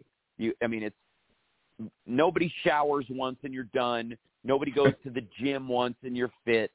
It's absurd. So anybody who decries incrementalism, I'm like, so you just ate once and you're never going to be hungry again? What are you talking about? Like that, it's just odd. And all positive change, habitual change, is incremental, and by sticking to a plan, being forgiving of yourself, so you can get started over again if you fail, right? Which is also antithetical in so many ways to the kind of purity, ideas that they pitch at everyone. Yeah. Because people have to be allowed to fail. Yeah. If an alcoholic falls off the wagon, you can't have everybody go, well, you're not allowed back in AA ever again. I'm sorry, you're just done. Like, who would do that? What kind of cruel idea is that about your fellow humans? And I think it's partly because we do tend to dehumanize politicians, even though they represent us. TYT is always dehumanizing police officers. Like, it's nonstop. Like, it's just gross. And it's past the point of even, like, the Derek Chauvins of the world. It's just all of them all the time. They're all this way, to the point where Gavin Long, a TYT viewer and one of their little cub reporters, he did a couple of, like, when they were doing that kind of citizen journalism stuff. Mm-hmm. He shot 4 cops. One of them, he killed 3 of them, ambushed them, shot them all in the head. One of them's permanently in a wheelchair, paralyzed cognitively. He's never going to be the same again. He does not. He's basically living out his life as he wastes away in a wheelchair. And what was TYT's response? They copyright blocked all of his videos so that people couldn't trace them back to the fact that he was a fan. These folks do not actually have a plan for solving, the genuine, concept of crime or any of these things. They don't. It's not their problem. What they do is they sell utopia to a bunch of people who are exhausted and anxious, and go, I can get rid of your anxiety and your exhaustion. I can talk you out of that, because if only we got my one thing that I'm working on done, it would all start working swimmingly. It doesn't have to be piece by piece. If you just put me in charge, I'll do this. Well, that's never going to happen. It's never true. It's never been true. It wasn't true for maggots. It wasn't true for Trump. Look at how little he actually accomplished. Right. Pitiful. If you look at what actually happened during the Trump years, our system managed incredibly well against his onslaught, keeping him, well within the, just the realm of just being a generalized Nixonian fuck up. You have the people coming out now. They're like, he wanted to shoot missiles into Mexico or whatever, and he was like, they wouldn't know it was us. I'm like, yes, they would know it was us, because it's coming from the north. It's us. You know, don't be an idiot. Yeah, no, he was talking about he was talking about firing missiles at cartel sites and stuff, because he'd seen a clear and present danger and learned the exact opposite story. He learned the exact opposite moral from that. That's a conservative thing, though. Conservatives, I think every conservative who read or had read to them The Boy Who Cried Wolf, I think the lesson that conservatives tend to get from that is we should continue to believe somebody who lies in case they tell the truth later. And Trump lied this many times. Well, what if he's telling the truth this time? But you shouldn't trust him because he lied so many times. Oh, well, and then we find out, message from it. And then we find out from Mark Meadows' testimony that he whether jokingly or not, floated the idea that maybe Mike Pence should be hung, as people were chanting, "Hang Mike Pence." And apparently he was pissed that they were getting Mike Pence out of there and getting him to safety, because he thought him being in danger was the only thing that was gonna get him to acquiesce and come around to like stopping the Electoral College count. Like, and that's why he didn't send any troops in for hours. Right. And he was mad that, well, he's, now that he's not there anymore, well, then who cares? Because he'll just wait it out. We're gonna, crap. Now we got to go to Plan B, which is, the Rudy Giuliani. We, pretend we already won. Right. But I mean, if they believe that Donald Trump won and is the real president, then they can't vote for him again in 2024 because it's illegal for him to have 3 terms, right? Right, but the system was torn away from him and it was rigged, and so It's okay to rig it that way. That's they all think that. That's why they all voted twice. Like every time they find these people who voted multiple times, their reasoning was they thought they had the right to because Trump told them they could, which is just in lunacy. But also they thought they wouldn't get caught, or that their excuse would be that he had told them that their vote was going to be stolen, so they were only voting once because they figured one of their votes would be stolen. Like there's always going to be an excuse from those guys for him. Right. There well, it's always like the will old be. saying, Republicans will be like, the government is so bad, now elect me and I'll prove it to you. Republican voters will be like, voting is so unsecure. Let me show you how insecure it is. I'm going to vote twice and prove to you how insecure it is. Meanwhile, voting fraud. I did a video. And then they get arrested, and they're like, "What did I do?" I'm just here for Trump, and then they get mad. Like I played a clip from Jake, what's the guy's last name? The guy, one of the January 6th insurrectionists or whatever, and he's one of the guys. He got mad at Trump because Trump didn't pardon him. I'm like, well, what do you think was going to happen? He was going to care about what you did? No, you were expendable. Yeah. I mean, I've said this before, but like Trump thinks that if you win in court because you deserve to, there's nothing impressive about that. If you're innocent, you get away with it. So what? You're supposed to. Right. And you're a sucker if you got caught in the first place because you're, supposedly, somebody thought you were guilty. Whereas if you're actually guilty and you get away with it, that really shows you've got, skills. So that's why he likes these kind of like frivolous lawsuits, because if he lost, he didn't really care. It was a mess anyways. He was going to lose. And if he won, it was just like, look how I can wrap these courts around my finger. And a lot of times he would just use, and he would use other people's money specifically to try and, outspend his opponents, kind of this Reagan-esque Cold War plan where he basically had an unending supply of Deutsche Bank money that he could sue, HOAs and renters groups and the city. And, and they were like, well, we could keep at this, but we're going to spend all this taxpayer money or go broke, and he's probably going to weasel out of paying it in the first place. So what difference is it? Or so on the contractor side, they do a job for him. He says, I'm only going to pay you half. And then they're like, wait, and then there's like, well, sue us. And then they have to make them, do I pay attorney to get the money back and then lose more money than I got? Or do I just take this money and suck it up? It's the guy's a grifter. I mean, he always has been. Right. And it appeals to, it appeals to that kind of people. Like they're all very impressed by this. Like a dude who can scam the system. If you've been told for your whole life that government is the problem, the system is set up against everybody anyways. The rich they got a head start on everything. And then you got this guy come along who just rigs the system and doesn't care. He's kind of like he's their version of Robin Hood. It explains the mythology around him, because they really do feel like he's their revenge against the system.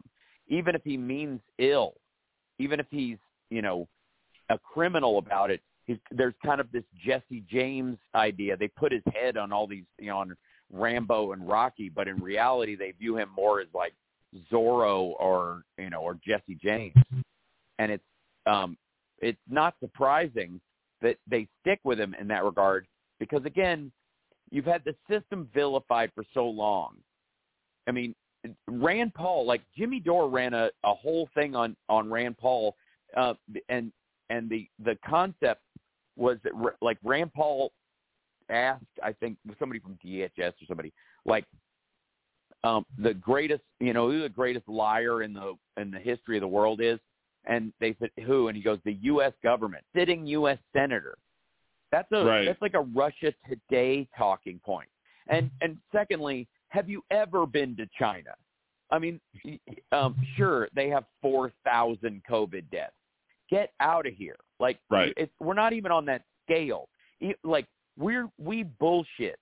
They lie. There's a huge difference. And and the fact that Rand Paul was, selling the thing, but is one thing, because of course that's what he's going to say. He's Ron Paul's kid, right? They've always drifted off the idea that we're outsiders that just happen to have seats in government. Like, I don't even understand how those people run for office, because how do you claim that? How do you go, I'm an outsider? I'm an outsider. You've been sitting in office for 16 years. Maybe they're going by the hate the player, hate the game rule. Like, the game's rigged, but I need to play it because that's the way we do. I'm like, ugh. Although you mentioned Trump as Zorro, and I can't help but seeing George Hamilton's version of Zorro as Trump. The gay blade. Yes. Right? The irony is that Trump and Trump's getting long in the tooth. He's getting boring. A lot of his he had massive failures from his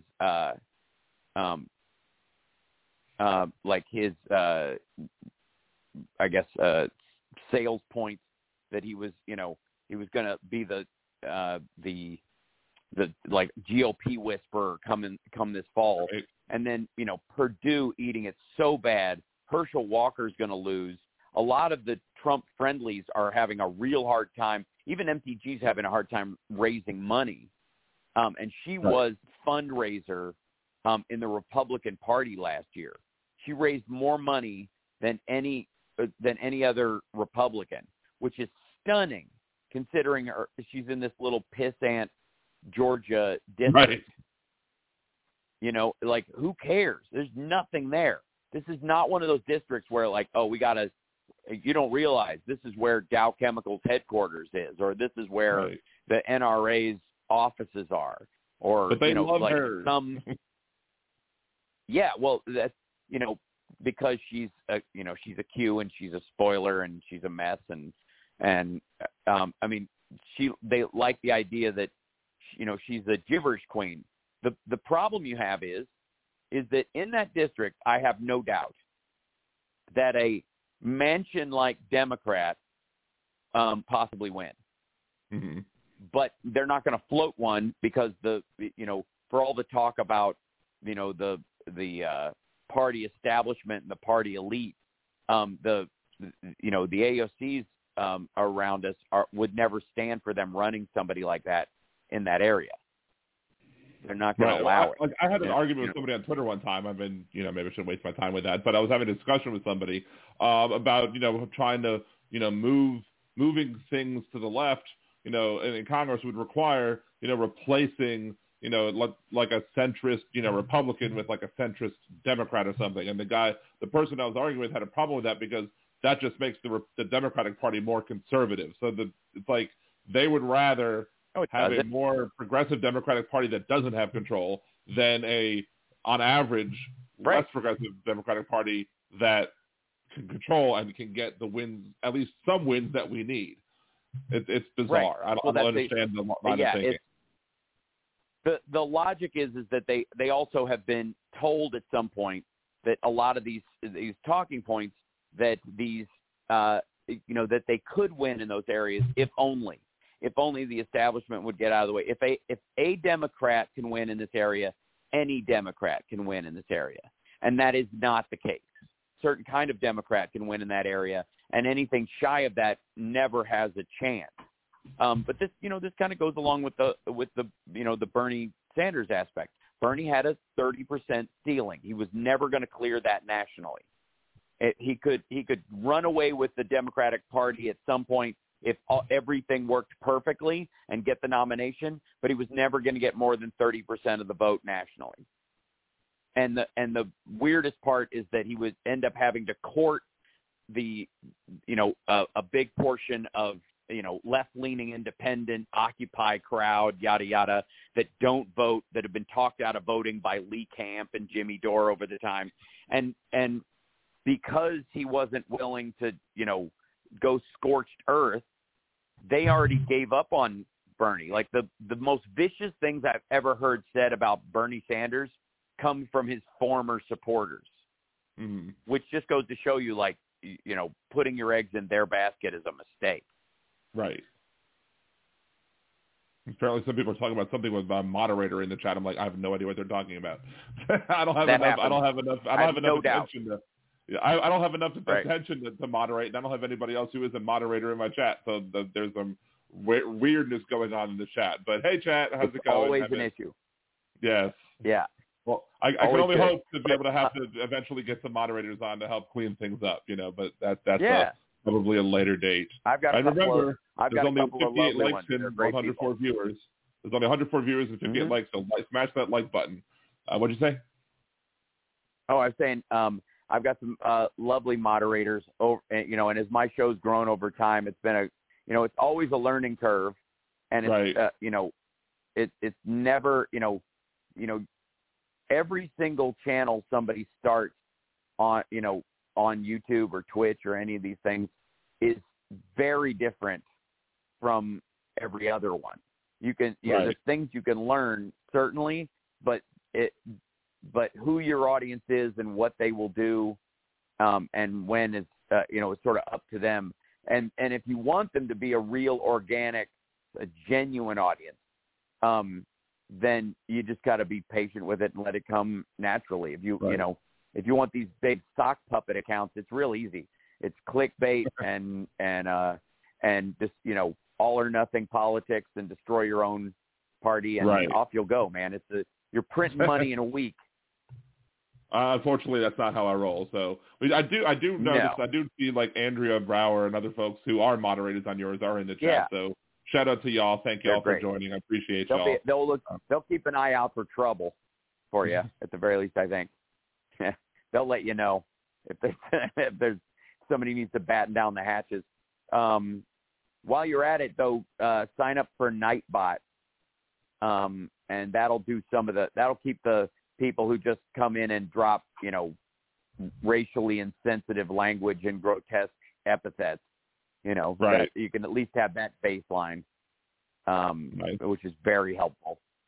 I did have an oddball question that I thought of the other day while listening to the show. You ever thought about doing an April Fool's Day show where you did House Sparks, MAGA Worldwide, and just have Ficus do the whole show?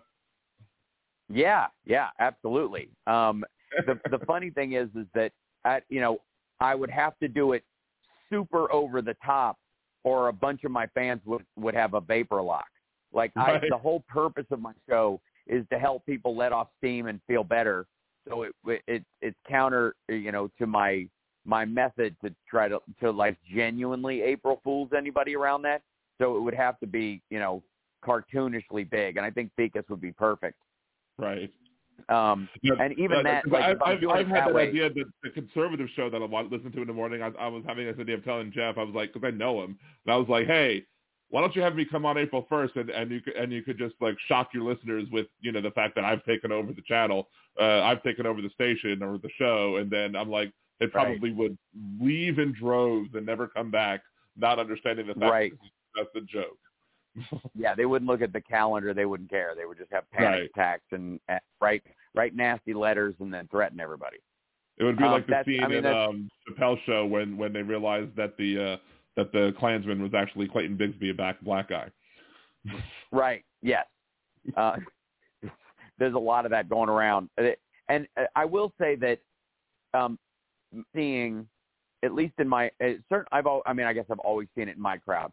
But even in like going out to stand-up shows, that I've seen a lot of people starting to lighten up about the stricter aspects of, you know, the purity worries that people were having.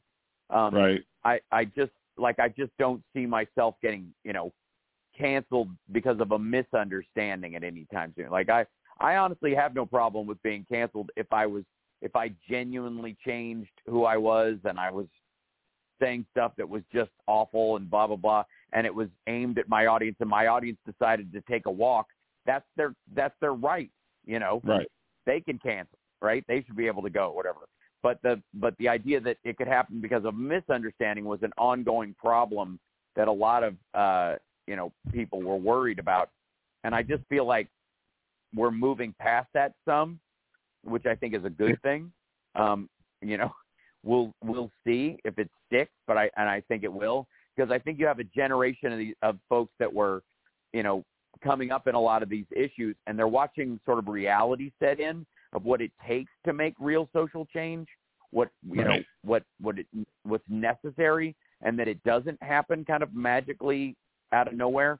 And I think that's a healthy thing. Everybody, once you realize that, you know, you recognize that there are, you know, limits even still on your, you know, on your ability to change yourself, much less some stranger that you've been judging way harsher than you would judge who you are and what you stand for.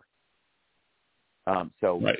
I'm a fan. I think I have faith in my fellow humans. I'm hoping to see a sort of divergence from the TYT model where my side, you know, while we're not gullible, we can afford to be kind again. Right. Because that's got to be part of the essence of it. You know, if we're forgiving people's foibles and, you know, as far as addiction and stuff like that, or we're, you know, as people, you know, sex positive about sex work and people's, you know, their own gender issues don't have to be worked out for us to respect them, you know, those kind of things. If we stand for those things for real, we also can't be kind of embittered, bossy maniacs who are effectively like moral busybodies with no standard of our own. And I think that's a mistake. So I'm increasingly hopeful that, you know, we're that as people are growing up, literally aging into it, as the millennials and the Zoomers, you know, are graduating college and the like, they're getting a more realistic view of their own lives. And I think that helps, because patience with others and patience with yourself are inextricably linked. And I feel like most people's anxieties that they have is that they're so bitterly unforgiving to strangers that they become bitterly unforgiving of themselves. And then it just becomes a brutal, you know, experience for them. Everything they do is wrong. Everything is worry. Everything is pain. And I just feel like that's, you know, it's unfair to the rest of humanity, and it's unfair to yourself. Right. And like, I try and, you know, I always try and be like, when it comes to like dealing with folks, like, you know, I mean, one of my most favorite listeners and one of my person who's probably the biggest supporter of the show is, you know, somebody who, I mean, we disagree on some stuff, and he's, you know, probably he voted for Biden because he wasn't Trump and not because he supports Biden and everything. And like, so I definitely don't, you know, demand like, you know, ideological purity. And I do think that people need to, from all sides, need to realize like what the threat is and that we all need to stand together. The only problem with that is sometimes when people do start acting bad and start acting badly and you know, do things like, you know, I try not to pick on the Young Turks that much, but when she called Biden sleepy, I was like, no, you have to draw a line somewhere. And you have to be able to tell your allies that, hey, you're doing this wrong and we need to do better. And there should be room within allyship of, you know, if you're on the same general side, there should be room to give that criticism and to accept that criticism, because I used to be a terrible person when it came to accepting criticism before. I've tried to do better now. I try to, you know, if somebody gives me a criticism, instead of just knee-jerk reacting, I kind of just sit back and let it marinate and like, well, why was this thing said to me? And then trying to figure it out. Like there's a lot of times when like, you know, I have this, I started a video series. I haven't worked on it in a bit, but it's like coming to terms with activism, where I talk about terms used in activism and, you know, people like, you know, get like a reaction. Jargon. Like, ridiculous. Yeah. All the jargon that you hear. And I was like, you know, like one of the things I heard one time was like, you know, fragile masculinity. And I was like, what are you talking about? Like, and like immediately I realized, oh, the fact I couldn't handle the fact that masculinity was being called fragile, and I acted badly to it, thus proving the fragility that they were trying to talk about in the first place. So, you know, kind of one of the things, the overlying themes that I would have in some of the videos that I've made, and I need to make more, is that, you know, when you hear something that seems jarring to your worldview, don't go with that gut, like, oh my God, reaction. Sit, let it marinate, think about it, and try to understand what the other person might have been talking about. And as such, you know, you can perhaps get a better understanding, and either you'll come to it yourself, or you'll be in a better place where you might have better, more constructive questions to ask. And then, so at the end of the day, you can have a better feeling as to why the other people are saying what they're saying. And you might not always agree, but at least you have a better understanding, and you have it, and you've done so in a nice and in a civil way instead of an argumentative, toxic way. Right. And I think that's the way I've kind of learned to deal with the things that I might not understand, but I'm more likely to understand now that I give the time. So a lot of the times, you know, when people, you know, either to the left or to the right of me say things that I don't initially agree with, I just take the step back and be like, okay, let's chill. But of course, sometimes it's just too much and you have to say something. Sure. Well, I mean, I think, you know, I think it's better to live within a space where you recognize who you are and where you're working towards, you know, your ethical failings and successes, what you're trying to do or whatever. And then you will automatically hear what other people say through that lens. Nobody who is genuinely smart, studies, you know, considers things, you know, achieved a doctorate or whatever, those kind of things, and done the actual work, worries about it when someone calls them stupid randomly. You don't get, you know, you're not on your heels about that all the time, nor should you be. So to me, I just kind of live like that all the time. So it's, you know, it's sort of a walking meditation. I don't really feel like I have to even respond to those kind of criticisms as long as my main response is, am I living up to my standard? And if my answer is yes, then their criticism is based on something else, or is simply just an ideological difference. And ideological differences I'm completely comfortable with, because I've through. And I also know that, that, you know, life is often made up of the next best thing, you know, that you are doing your best with what's available, not with what, you know, should in the world. Because I think as Tony Robbins used to say, you end up shoulding all over yourself. And that's, you know, that's something we have to recognize, I think, as, you know, as people going forward. And all of the manipulative social media stuff we hear about that the Russian troll farms are doing, all this stuff is meant to drive a wedge on purpose. All of that stuff is designed specifically to get people to be unforgiving and to not listen and to talk at cross purposes using jargon. That's how you do it. That's how you freeze people in place. Is you Tower of Babel them. You scatter them across the globe, and you confound their language so they may not understand each other. And that's, you know, that's a terrible way to operate. It's, you know, and if the most important thing is your jargon, then you care more about how you communicate something than that you communicate something. And that's always our, you know, as humans, that's a constant and never-ending struggle. Very true. And sometimes I do find that, especially on our side, on the left wing of the political spectrum, that, you know, a lot of times, too many times, we will fight. We will, even though we agree on 95% of the stuff, we fight over the 9%, like, and cause that to just, you know, ruin things that we want to work on, when sometimes you just got to be like, accept the fact we're not going to agree on that 5%, but here's this other 95% that we absolutely agree on. Let's work on that together. Well, yeah, the other aspect is that how serious is the problem? Because the more unforgiving and frozen in place you are, quite frankly, the less solution-oriented you will be, and therefore it's more of a game to you.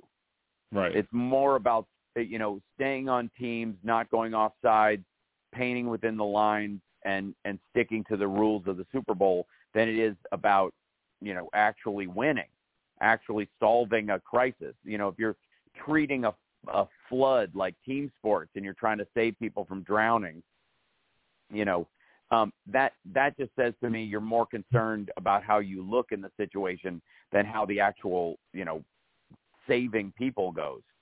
Right. It's, and that's the crucial thing. To me, it's really always been about how do you help as many people as possible, and and as quickly as possible, because the quicker, especially if it's a very serious problem, triaging people in these circumstances is incredibly important, because then those people can get to helping other people. That spread, that success and function matrix spreads on and on the more people you help immediately.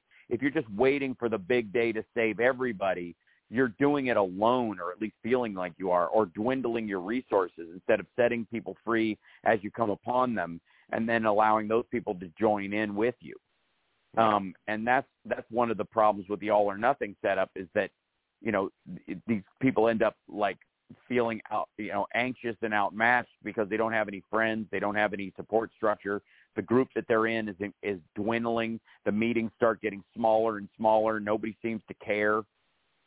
It's, a big part of that is simply because, you won't, take the wins as they come. Yeah. And everybody could probably do a much better job of taking the wins as they come. I know I am working on that myself personally. I know, like, a lot of times I'm very good at giving other people advice, and I'm very bad at taking my own advice. Sure. That's a common problem. Tim Farrell in chat says, great analogy, Al. Not sure which analogy that was, but he says you made a great analogy, so just wanted to let you know. Oh, right on. Well, thank you. It's one of as a comedian, I feel like I'm in the analogy business. That's right. It's kind of what we, comedy is bad analogies and bad similes that turn out to be right. Right. That's the, the honest response. Yeah. So that's true. I mean, so yeah, I think there's a reality to, sometimes you got to stick to your guns in terms of, what you're trying to accomplish, and see it through. But a lot of people try that strategy without ever making the initial success, which is really wonky. You know what I mean? Like it's not even a winning strategy. And again, what they take as a winning strategy, and in some Democratic circles, and Trump is doing the exact same mistake, is turning blue districts bluer, and Trump's trying to turn red districts redder. He's trying to move all these people that on for all practical purposes should be regular run-of-the-mill Republicans, and then he boots them out in a primary with somebody who's super MAGA, ultra MAGA, or whatever, and then they're going to lose the general. They're going to, they're done. Like Georgia. And that's Georgia. Abrams might win Georgia. A great example. He managed Thank God. Yeah, he managed to split that Republican vote up, and he's so against. I don't even get why he's against Kemp, because it's not like Kemp worked against him, but his ego is too fragile to deal with the fact that Kemp wouldn't keep fighting. Still got a chip on his shoulder about. It's just because if you're selling the idea that that there was that it was rigged, and you have to believe that, or you're gonna or you have to admit you lost to Sleepy Joe, which is the biggest pain of his life. It's far easier to just go against anybody who wasn't with you is against you, and that's enough. That's all you're going to need. That's all he's got. He's you're with us or against this because it sounds tough, right? It sounds a lot better than we need to work together and build coalitions and da-da-da. I mean, that sounds gay and female from his standpoint. You know what I mean? Like, that's how they react to stuff. Like manly man to man doesn't do that. That's not how manly man works. You know, it's idiocy, but it's all he's got. It's all he's got. And there's, you know, and we should be very lucky. We are very lucky. We should count ourselves as very lucky that that's exactly what's going on, because and hopefully that continues. If you want a recipe for losing, that's it. And that's all Trump has ever done his whole life is lose. Even winning the presidency was a loss for him. It's going to be the biggest mistake of his life. Right. He when he won, he was like, there needs to be counts in this state because I didn't win by enough. Like, they should not count these votes because I think I should have won California. Like, really, dude? Well, that goes to my theory that he actually bought lots of votes during the last election, that all the fraud they're finding is him, and that he paid for it because he thought he was going to win the Electoral College again because he thought that was a ringer, and so he wanted to boost the popular vote so he wouldn't be embarrassed with the second round. And that is the reason why the only people saying we don't want to recount, we don't want to look, don't pay any attention to what happened during the election are Republicans, because they helped him do it and they don't want to get busted. Right. You're like, dude, you can't look in there. Why? Well, because that's where all the fake Trump votes are hidden. You know, they'll find all the Biden votes we removed, the real Biden voters who really voted. We burned all those room where all the ash is. And if they, you know, do a forensic look at them, they're going to notice that those are, you know, real ballots. So I honestly think like he thought they could do this little bit like trickle vote all over the country, minor fraud everywhere would boost him up. And they just committed to it. That's my theory, because nothing else makes sense. Because why is a Republican in any of these areas where he thinks there were shenanigans going on, would you not want them to look? And why does he specifically know where it all took place and almost by the numbers? Right. Well, it's because he paid for it. He's got the receipt to borrow, you know, to paraphrase Bill Hicks. Right. Find me 1,300 votes in Georgia so I can win. Yeah, that's exactly right. And that's, you know, and the reason it wasn't, you know, he's not going to get prosecuted in Georgia because by that point he has a plausible deniability as just being an idiot. Because everywhere he talked, he was like, it was stolen from me. There's like 100,000 votes. And he's going, I was saying just find me 17,800 because I know there's 100,000. I don't need you to find all of them. I just need to win the election, and we could sort the other ones that were stolen from me out later. That's going to be his defense, and it will work because it's all in your head, and nobody can tell him any different. But one of my favorite things is like when the Trump supporters don't believe, like, how could Biden win because he was campaigning from his basement, and I'm like, that's really more embarrassing for Trump now, is it? He lost to somebody who. Well, and also we were all in our basements, dummy. Right. We were all at home. You know, at least the responsible ones were. The irresponsible ones were going to Sturgis or going to, you know, Trump rallies.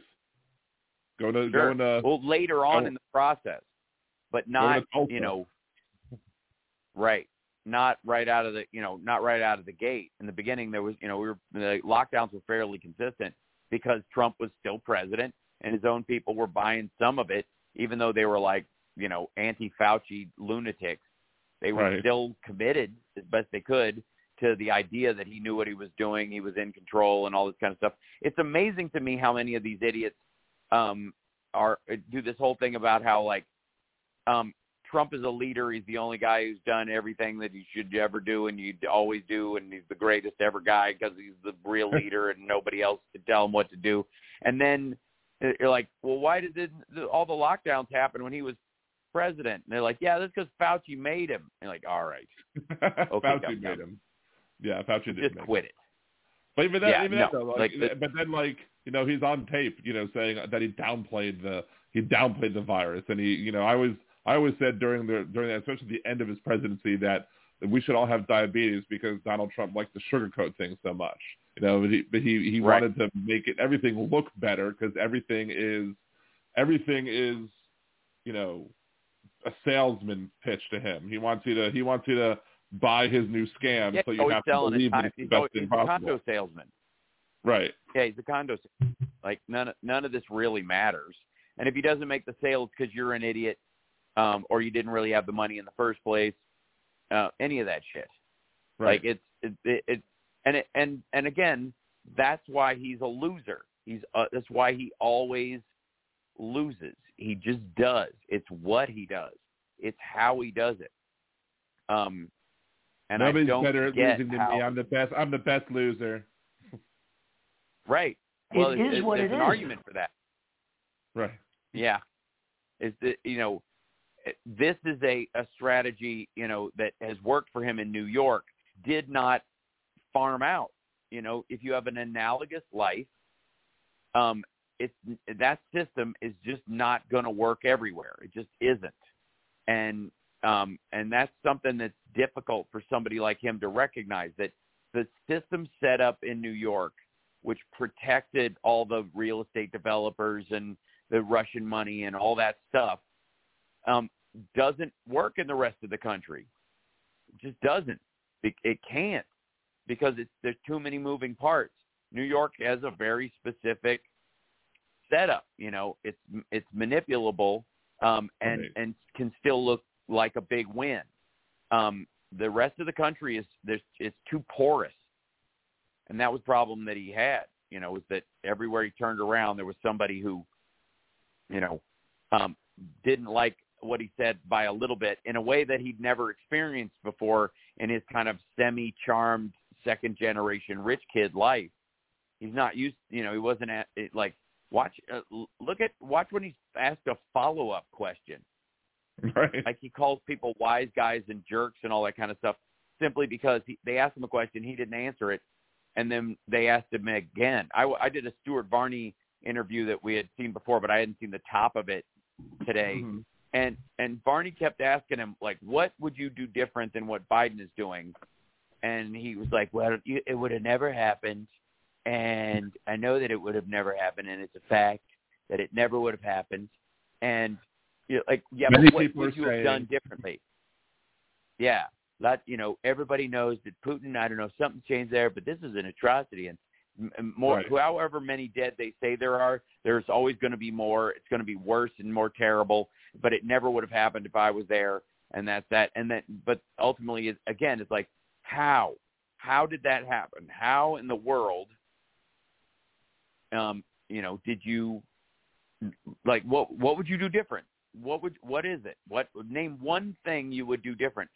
He went to, we've got to send drones in because we've got great drones. And then we've got to, Biden needs to, quote, mix it up when he's talking to Putin and mention nukes because we have them too. Like, so that's your plan. Ratchet up the threat of nuclear war. Brilliant. Right. Yeah. Like, it's just, it's childish. The man is a toddler. The amazing thing, though, is how many of his followers, as desperate as they are, for a hero,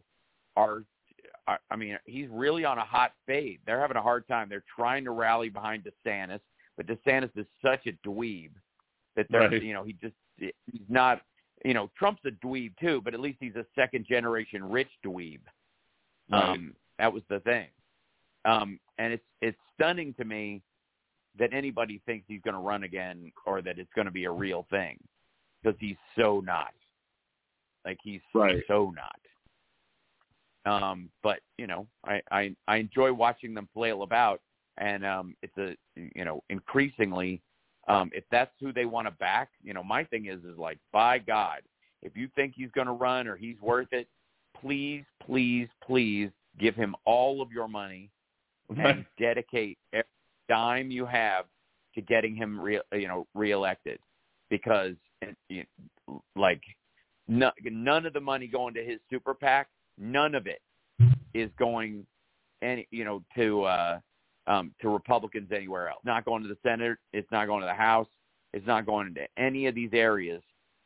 And so good. Let him spend it paying his golf bills and all this kind of crap. Right. Paying off his loans. Yeah. To Deutsche Bank or whatever. Yeah, it's exactly what he's doing, and I'm for it. Yeah, that's how it should one of the things out. though that with the whole Russia thing though is that, and you said what I've been saying too, and I think we may have come upon it independently or whatever, but it's the idea that why does he not think that Putin would have attacked? Because he didn't have to. Putin didn't attack Ukraine in the 4 years that Trump was president because Trump gave him everything he wanted. He ceded power in the Middle East. Right. He weakened NATO. He was disarming NATO. He's trying to dislodge Germany by saying you guys are beholden to Russia for oil, so you better rethink it because you're going to have to surrender to them because all that tough talk was even about driving a wedge between NATO and Germany, and even in many ways and worse. If once the Ukraine invasion started, there was no way the kind of aid that they're getting from the Biden administration and the American people would have come in. He would have just used it as an excuse.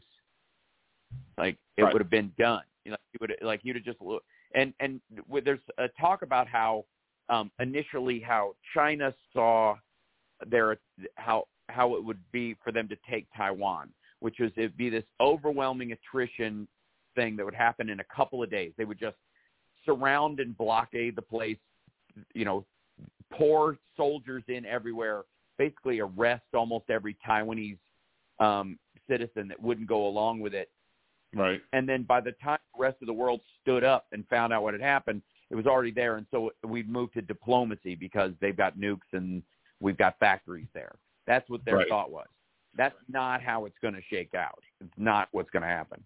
That said, and they now know that in watching what happened with Ukraine. That said, that was the plan to some degree with Trump and Putin, was that if without the United States pushing all this aid in and realigning NATO and getting everybody on board, and there is no success for Ukraine. Kiev would have been taken. I mean, that's why they thought they could, because they bought the Sleepy Joe nonsense. They bought that storyline. Yeah, they call him Sleepy Joe. They also call him like Beijing Biden, like what the journalists do. It's always Sleepy, whatever, Beijing Biden, and I'm like, they're always criticizing him for being in Biden, for being in China's pocket, being in China. China's the biggest threat. China's a bigger threat than Russia. Biden is too hooked up with China. Then the moment Biden says something about, well, we would defend Taiwan if they went after Taiwan. Yeah, the same conservatives are now like, well, should we really be talking about that? We have problems at home. We shouldn't be getting involved in that conflict. We shouldn't do all that. That's more. I mean, it's like they need to make up their minds, but they won't because their mind is just oppose anything Biden does. Yeah, and it has nothing to do with their actually giving a crap about any of those issues.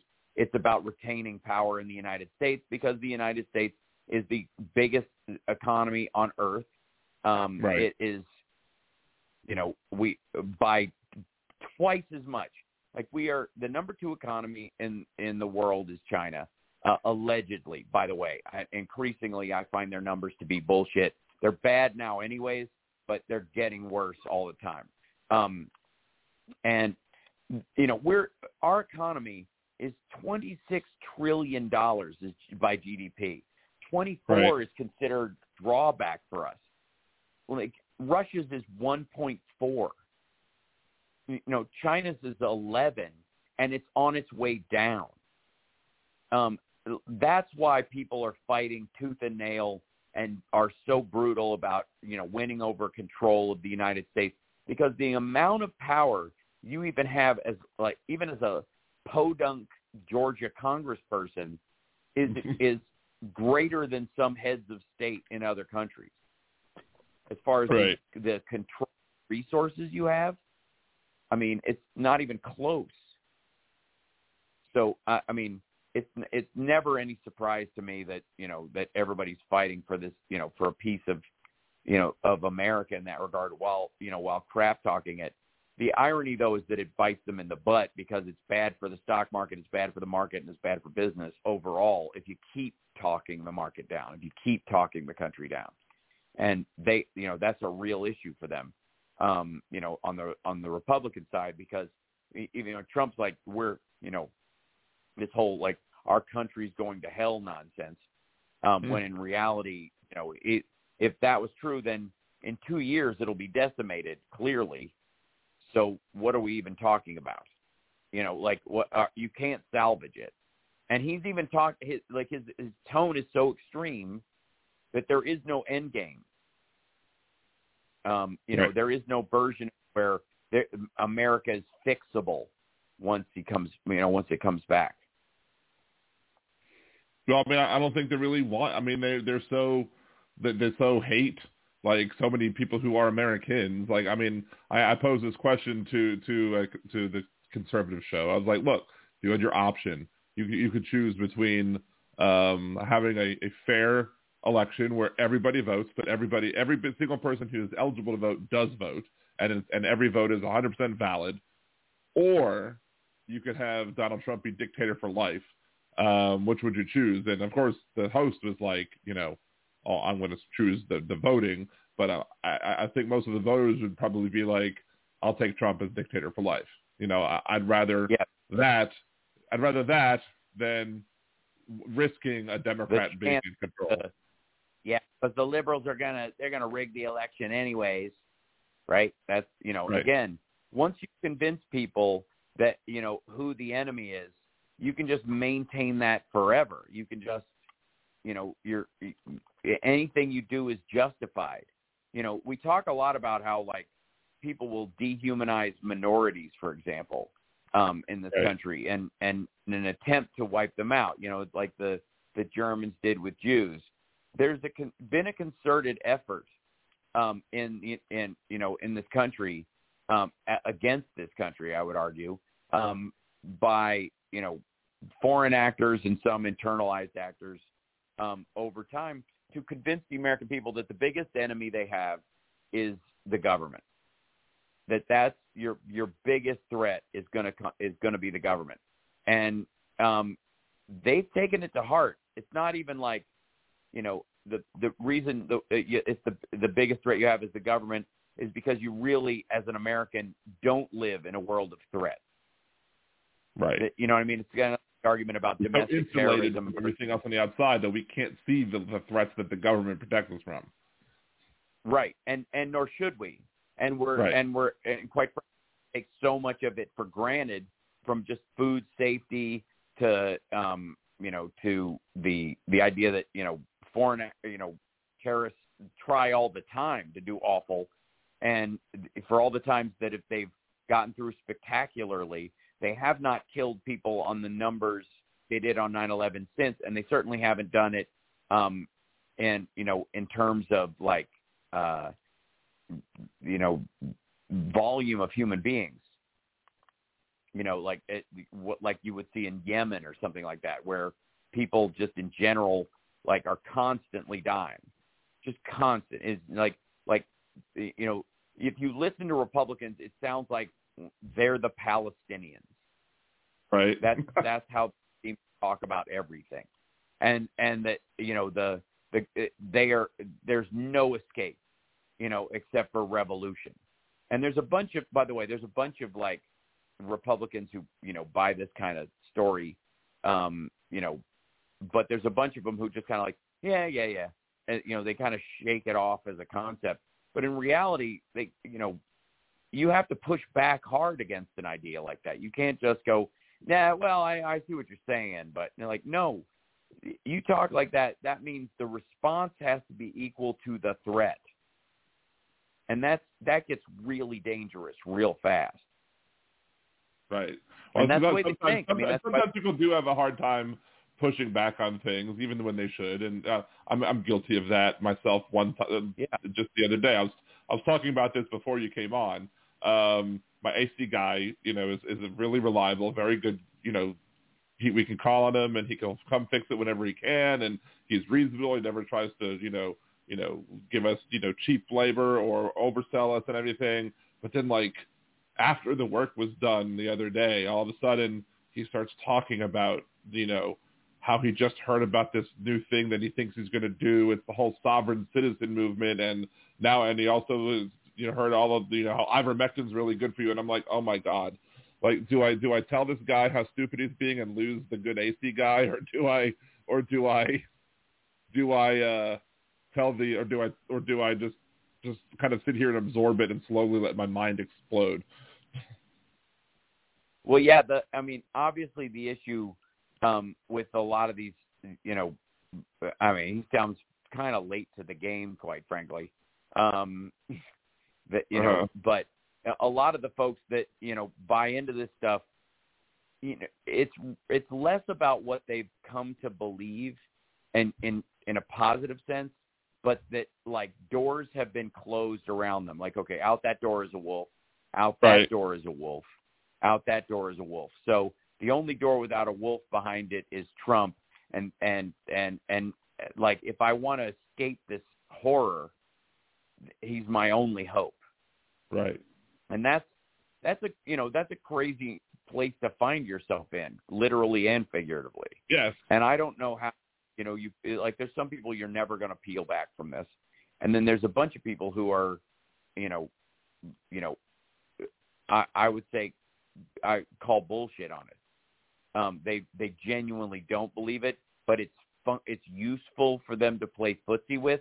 And there's a ton of Republican Congress people that do that. And you could argue that there's on the left side of things, there are people who talk the talk of left-wing politics because if you don't say the jargon, you won't get reelected. But their approach is a lot more, normie in theory. Because without it, they won't actually get reelected. But their choices between, like, being completely genuine and a Republican takes over the district, which I would say is the sort of the trap that Obama found himself in about gay marriage. He supported the idea 100%. However, everybody around him knew that the minute you say you're for gay marriage, you are currently unelectable. Time moves, attitudes change, and the reality is the country was not there yet. So, meanwhile, Biden comes out and goes, "Nope, I'm for gay marriage," and almost blows it for everybody is the joke by being honest, by being truthful in this situation, and that was the concern. Like, dude, you're gonna keep us from getting elected by telling the truth. Well, there's a bunch of people who are like, well, telling the truth is more important than winning. Not in this case. Not when losing the person who's going to get in will stop gay people from being able to get married and see their partner in the hospital if they, God forbid, are dying of AIDS or cancer or some terminal illness. It's a terrible idea. Because, I always talk about the Lisa Pond case that happened in Florida, I think it was, where, they had all the legal paperwork where, power of attorney and everything, and they thought they dotted all their I's and crossed all their T's, but when it came time to their partners wanting to see the one in the hospital, they were not allowed to. Why? Because they weren't married. So it was just, and they didn't, and that's why you needed to have, that's why you can't stop short of equality. But again, sometimes the right thing isn't always the popular thing, and if you want to get the right thing done, sometimes you gotta come when it's going to come, and then support it behind the scenes instead of supporting it. Well, that's the thing. Sometimes you got to slow walk the public into an opinion they already have. What they really are against is the story they've been sold about that it's dangerous or that it'll be the end of heterosexual marriage or blah blah blah. Right. And we're going to want to marry dogs. Now that's still coming up. The whole wanted to marry their animals thing. Oh yeah, people marry their car or whatever. And like that's, you can, what the thing they don't realize about marriage versus like civil unions or whatever is that the government's in civil unions business, and and marriage is a matter of opinion. It's a religious thing for most people, but you don't have to be religious to say you're married. So obviously it's a placeholder for the word for, permanently adjoined couples. Right. That said, that gives you a lot of wiggle room. Yeah. And so using the phrase, married or whatever, and saying it diminishes the word married because these people are married and now married doesn't mean as much. can get married in Vegas and then get unmarried 2 days later, simmer down. Like the minute Elvis started marrying people in Vegas, or fake Elvis started marrying people in Vegas, that died. What marriage means to you, in this circumstance, clearly is this belief that, if in front of God and man, you guys have declared you're a couple and you're planning on staying that way till death do you part, and that either has meaning for you or it does not. And and in my and the more people who view it as that standard, the stronger that standard gets. So gay marriage reinforces the concept of marriage in its purest form. The more people you have who are getting married because they mean to spend their entire lives together. Technically, divorce is the enemy of marriage, not more people who want to get married. So, an absurd fight we've been through that they would like to relitigate. The Republicans would like to go, no, it just means one man, one woman. We're going back to that. Some of them want to relitigate Loving versus Virginia. I mean, and it's crazy. My joke was if because I was concerned about all of the rulings that even though Alito said no, these ones aren't going to be touched, it doesn't mean they're going to be touched. I'm like, they're going to be touched because you mentioned them.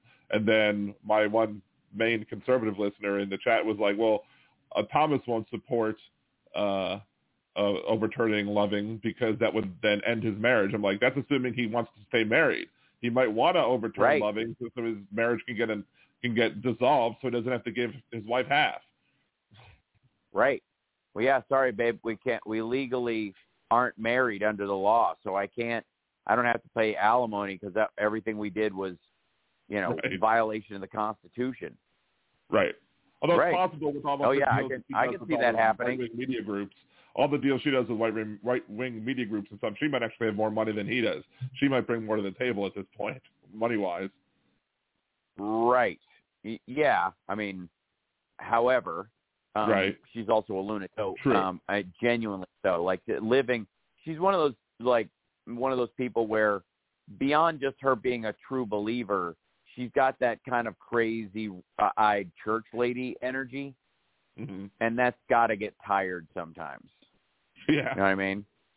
Like that's like it's one of those things where you're like, yeah, no amount of money is worth this. This is lunacy. That's a good point. So And again, he is kind of covering for her by not wanting to have by not recusing himself from those cases where she could potentially be involved. So, well, that's the assumption that he isn't as well, right? Because he very well may be. True. That might be the concern, is that he's worried that he's going to get, he's going to get busted right along with her, and so. And again, yet another reason for Loving to not be overturned, because he has to stay married to her, so she can't testify against him. She can't be forced to testify against him because wives can't be forced to testify against their husbands. That's a very good point. He knows the law, even though he's terrible at it. Right. So that's the theory, anyways. I have to sign off because I got to go join the fam. So cool. Appreciate you having me on. And I always. I've told you, I said, and the last Wednesday of the month can be yours every month, unless you're not busy. Unless you're busy that day, then we can always work something else out. So sounds like a party. I like it. Yeah, awesome. Last Wednesday of the month is House Sparks Day. So again, thank you so much. Enjoy the family. Sure. House Sparks, Mega Worldwide, infotainmentwars.com. You can if you sub to him on many different places. You have a Patreon. You can sub to his YouTube channel. You can also sub to your Twitch, right? Right. And if you're like me and have a Prime account, I went ahead and subbed to you both on YouTube and Twitch, because apparently on Prime you can sub for using your Prime membership that way. So that ups your subs you get one Prime sub per month for free, so it doesn't cost you anything if you use it. Right. It's the rolling phrase is if you use Prime, it doesn't cost you a dime. I think that's adorable.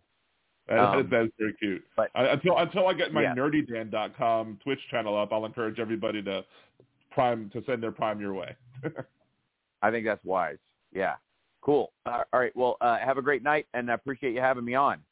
You as well. Thank you so much. Have a good night. Everybody, that was again Hal Sparks, InfotainmentWars.com, Hal Sparks, Mega Worldwide. Watch him on YouTube almost daily, unless he's doing something else. And shout out again to all of the sparklers, jalapenos, or whatever other label you feel comfortable with in supporting the Hal Sparks Radio program for joining me here. If you haven't subscribed here yet, please remember to do so. Smash that like button, hit that subscribe, and share. Just watch some of our other videos when you have the time. You can listen to it in the background.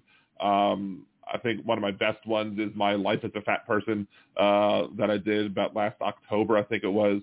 I'm about to start coughing again, so I'm going to take my second commercial break real quick. Come back. We can finish up the show, and we'll if anybody wants to call in, it's 914-803-4131. That's 914-803-4131. To all the ones leaving right now, again, thank you so much for joining us. It really helps the show. Be back in a second with more Liberal Dan Radio. Talk from the left. That's right.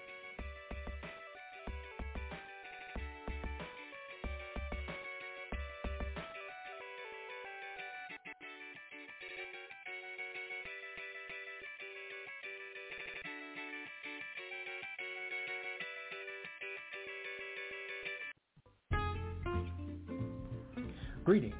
This is Nimbus Yosh, host of the Percy Podcast. What is the Percy Podcast? Well, it's pretty much the smoothest talking host you'll ever hear in your life, talking about all kinds of things. Political things, nerdy things, fun things, not so fun things. Go ahead, give a listen, and follow at the Percy Podcast for more updates and information. Why not sit back and take a listen to one of the best podcasts you'll ever hear, and no one else will. Catch you on the tunes.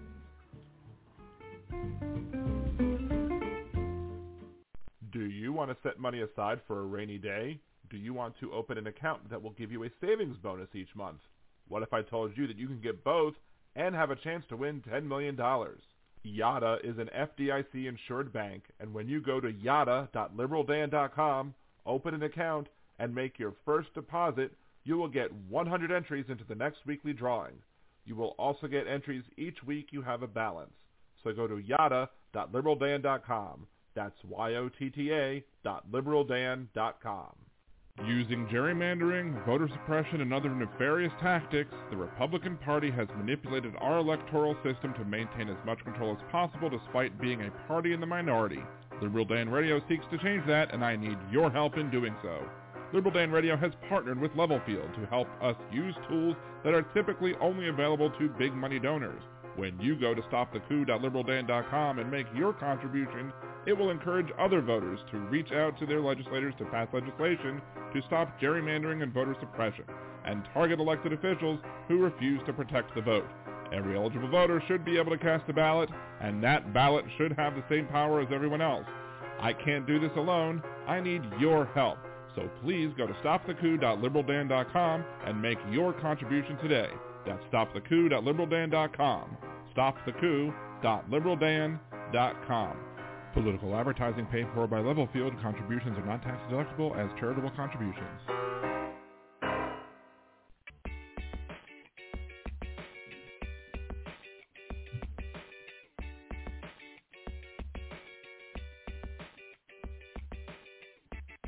And welcome back to Liberal Dan Radio, Talk from the Left, that's right. This is your host, Dan Zimmerman, coming at you from New Orleans, Louisiana.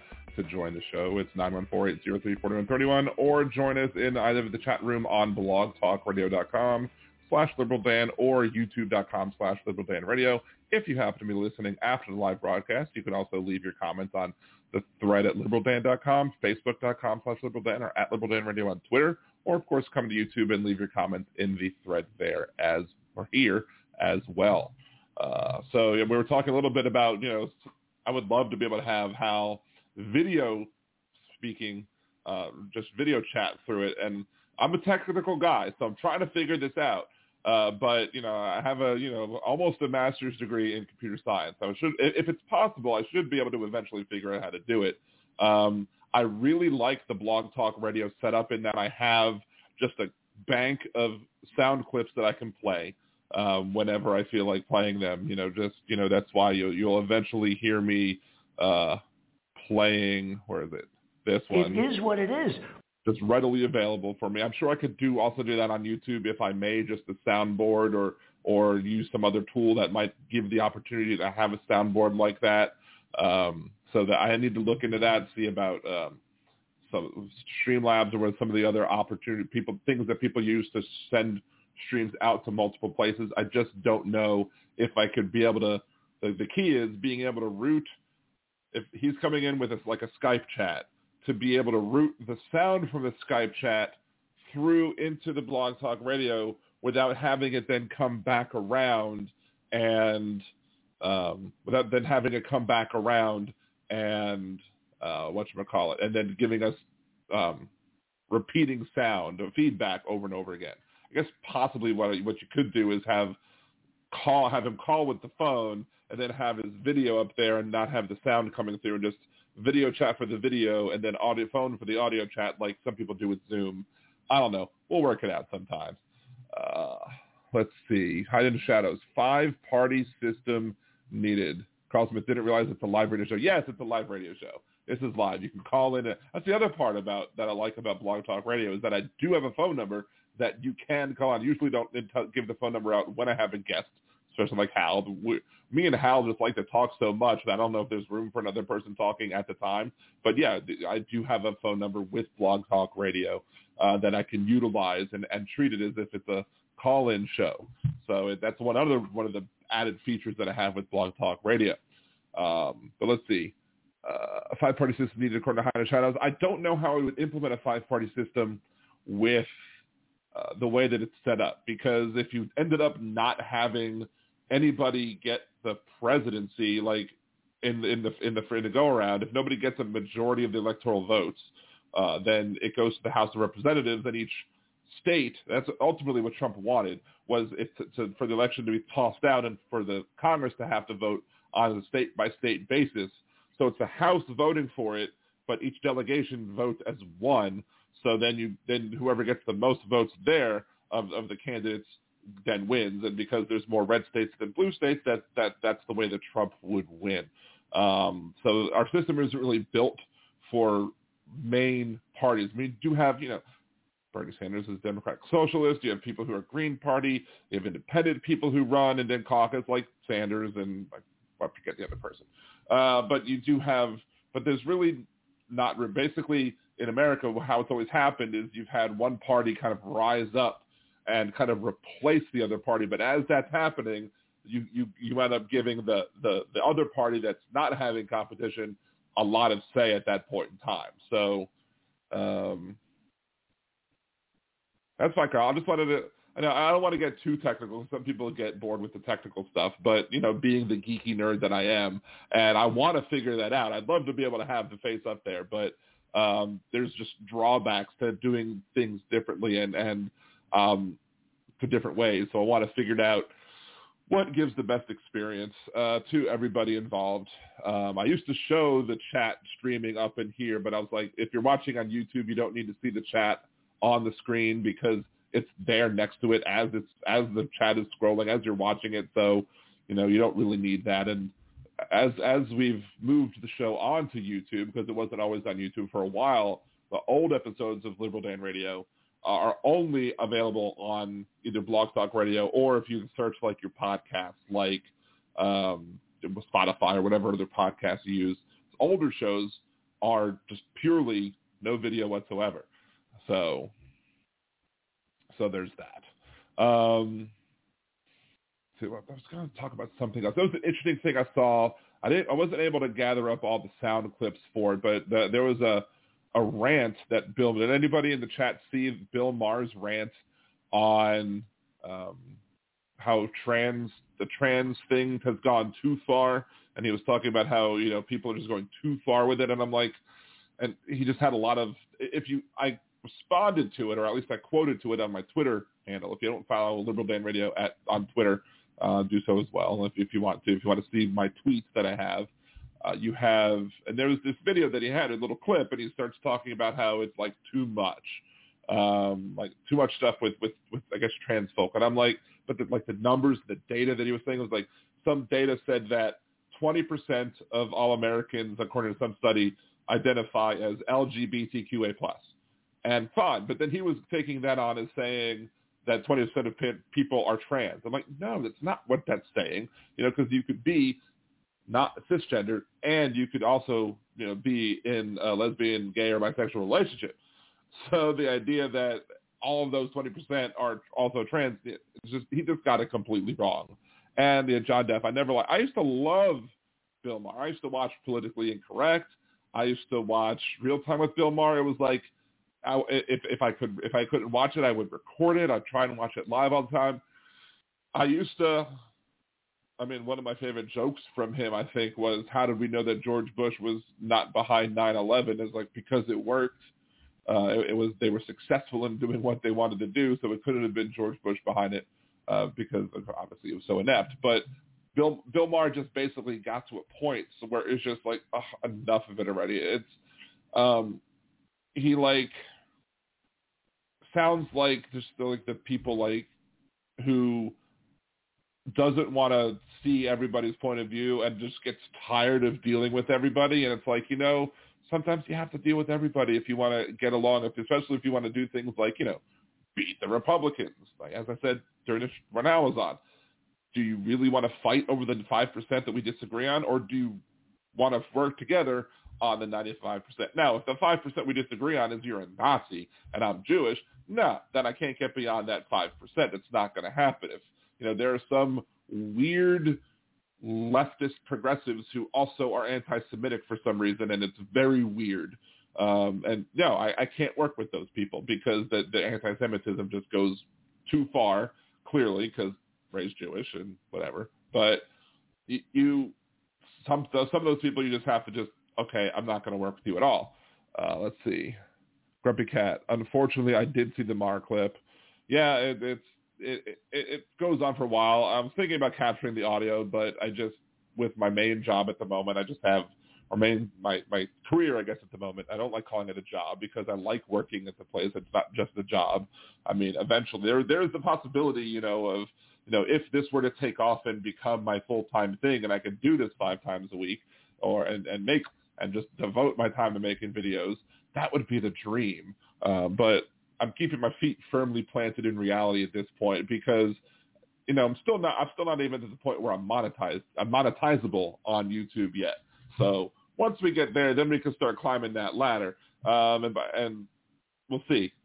It would be a nice to have, but it's not necessarily something I'm relying on for at this point for my career. I think Bill is trying to be George Carlin. Yeah, but George Carlin, I think Bill Maher would be the type of person that would say, all jokes should be fair game. And where George Carlin, there's a clip going where he was on Larry King, and George Carlin's like, look, comedians have always been about, according to Carlin at least, attacking people of power, attacking the power structures, and not punching the folks who are marginalized. And he was saying that in an old Larry King clip. So that was an old, I think it was referring to things that Andrew Dice Clay would do in his type of humor. I'll admit, when I was 13 years old, I thought Andrew Dice Clay was super duper funny, and now I understand why 13-year-old me thought that Andrew Dice Clay was super duper funny. But there was lots of stuff that just now I look back at it and I'm like, just no. Let's see. Do you think he really believes half the stuff he spews, or just shows up and reads the cards and gets paid? Club Random is disappointing. I haven't seen a guest yet. Wanted to watch. I don't know what Club Random is. Am I missing something? Let's see. Rule number 1, don't punch down. Yeah, and there's examples of humor. Like, you could there's a difference between racial humor and racist humor. But sometimes it's such a fine line that you don't want to risk it. I used to say I make fun of everybody, but I don't, I tend to not make fun. Like, again, I'm a big guy. I'm overweight. I'm working on it, but I'm overweight. I personally can handle somebody telling a fat joke if it's funny. If it's said to be funny, I'll laugh at it. And if it's said to be funny, if it actually is funny, I'll laugh at it. But there are a lot of times when people tell fat jokes, they're not saying it to be funny. They're saying it to be mean. I mean, just go to my TikTok if you have TikTok. I know Hal doesn't like TikTok, but if you see, I deal with lots of people on TikTok who just horribly make fat jokes at people's expenses. And when you're making, jokes at people's expenses, that's the problem. That being said, I don't speak for all fat people either. I don't speak for all people who are overweight. And there are plenty of people who won't laugh at any fat joke, or at least any fat joke coming from somebody who isn't themselves fat, because they're going to view it as hateful. And then that's their right too, and they're valid in thinking that way. So a lot of times you will see people who will just say, look, just to play it safe, don't punch down, always attack power. There's plenty of stuff to laugh at of the people in power where you don't need to make a joke. Now, again, if you're a good comedian and you want to make jokes about sensitive subjects that are not punching down, you can do so. It's just a very fragile tightrope to walk. And if you mess up, you miss, you might do something that you might regret. So Holly Dinelady, Bill Maher always says something awful. Yeah. Only get if a free weekend. Yeah, that's how I used to watch a lot. Like I would wait for the, HBO or Showtime or whatever free weekends, and then binge whatever I could, even before binging was a thing. But nowadays, like, we have HBO Max because my wife has an AT&T cell phone, and the right plan to have the AT&T cell phone to get us the free HBO plan, so I don't have to worry about the free trials for that. Of course, we subscribe to many other things that are not that we probably should hack. I'm currently going through the process of my budget and trying to find the holes in the budget and get rid of as much as I can to make sure that everything's right for my checkbook. Let's see.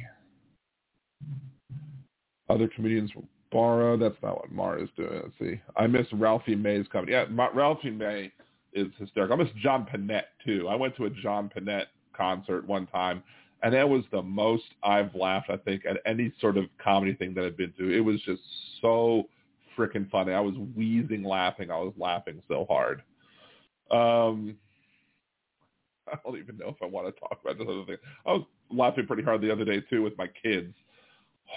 This has been a week where it's just, I've learned the things that I wouldn't expect to have been on my 2022 bingo card are on, like, I could mark off if they were on my bingo card, but I never expected them to be on my bingo card. For example, like I think earlier in the week, I think over the weekend, I was being critical of Luke Campbell being the head rapper of Two Live Crew. He was making some comments about, what did certain people do for us, and we need to, and like he was almost encouraging like not voting for, I guess, Democrats or whatever, because he thought that Democrats weren't doing enough for them, similar to like a Young Turks type thing. And I jumped in with everybody else and was criticizing the lead singer of Two Live Crew. Not something I thought I'd ever do. I never expected to be able to tune into Hal's show and hear about Alex Jones' penis size in comparison to his father. What? Like that was not on my bucket list this year, and I was not on my bucket list to learn about 1,000 years of death from Naruto. It's something I found out via my kids, and apparently one of them did it to the other, and I had to basically tell them that's not something you do. Stop it. So that was not. As I was trying to be serious and explaining to my kids, look, that's not something you do to each other. Just stop doing that. My wife's over there cracking up hysterically because the questions I'm asking about this whole thing that happened was just not.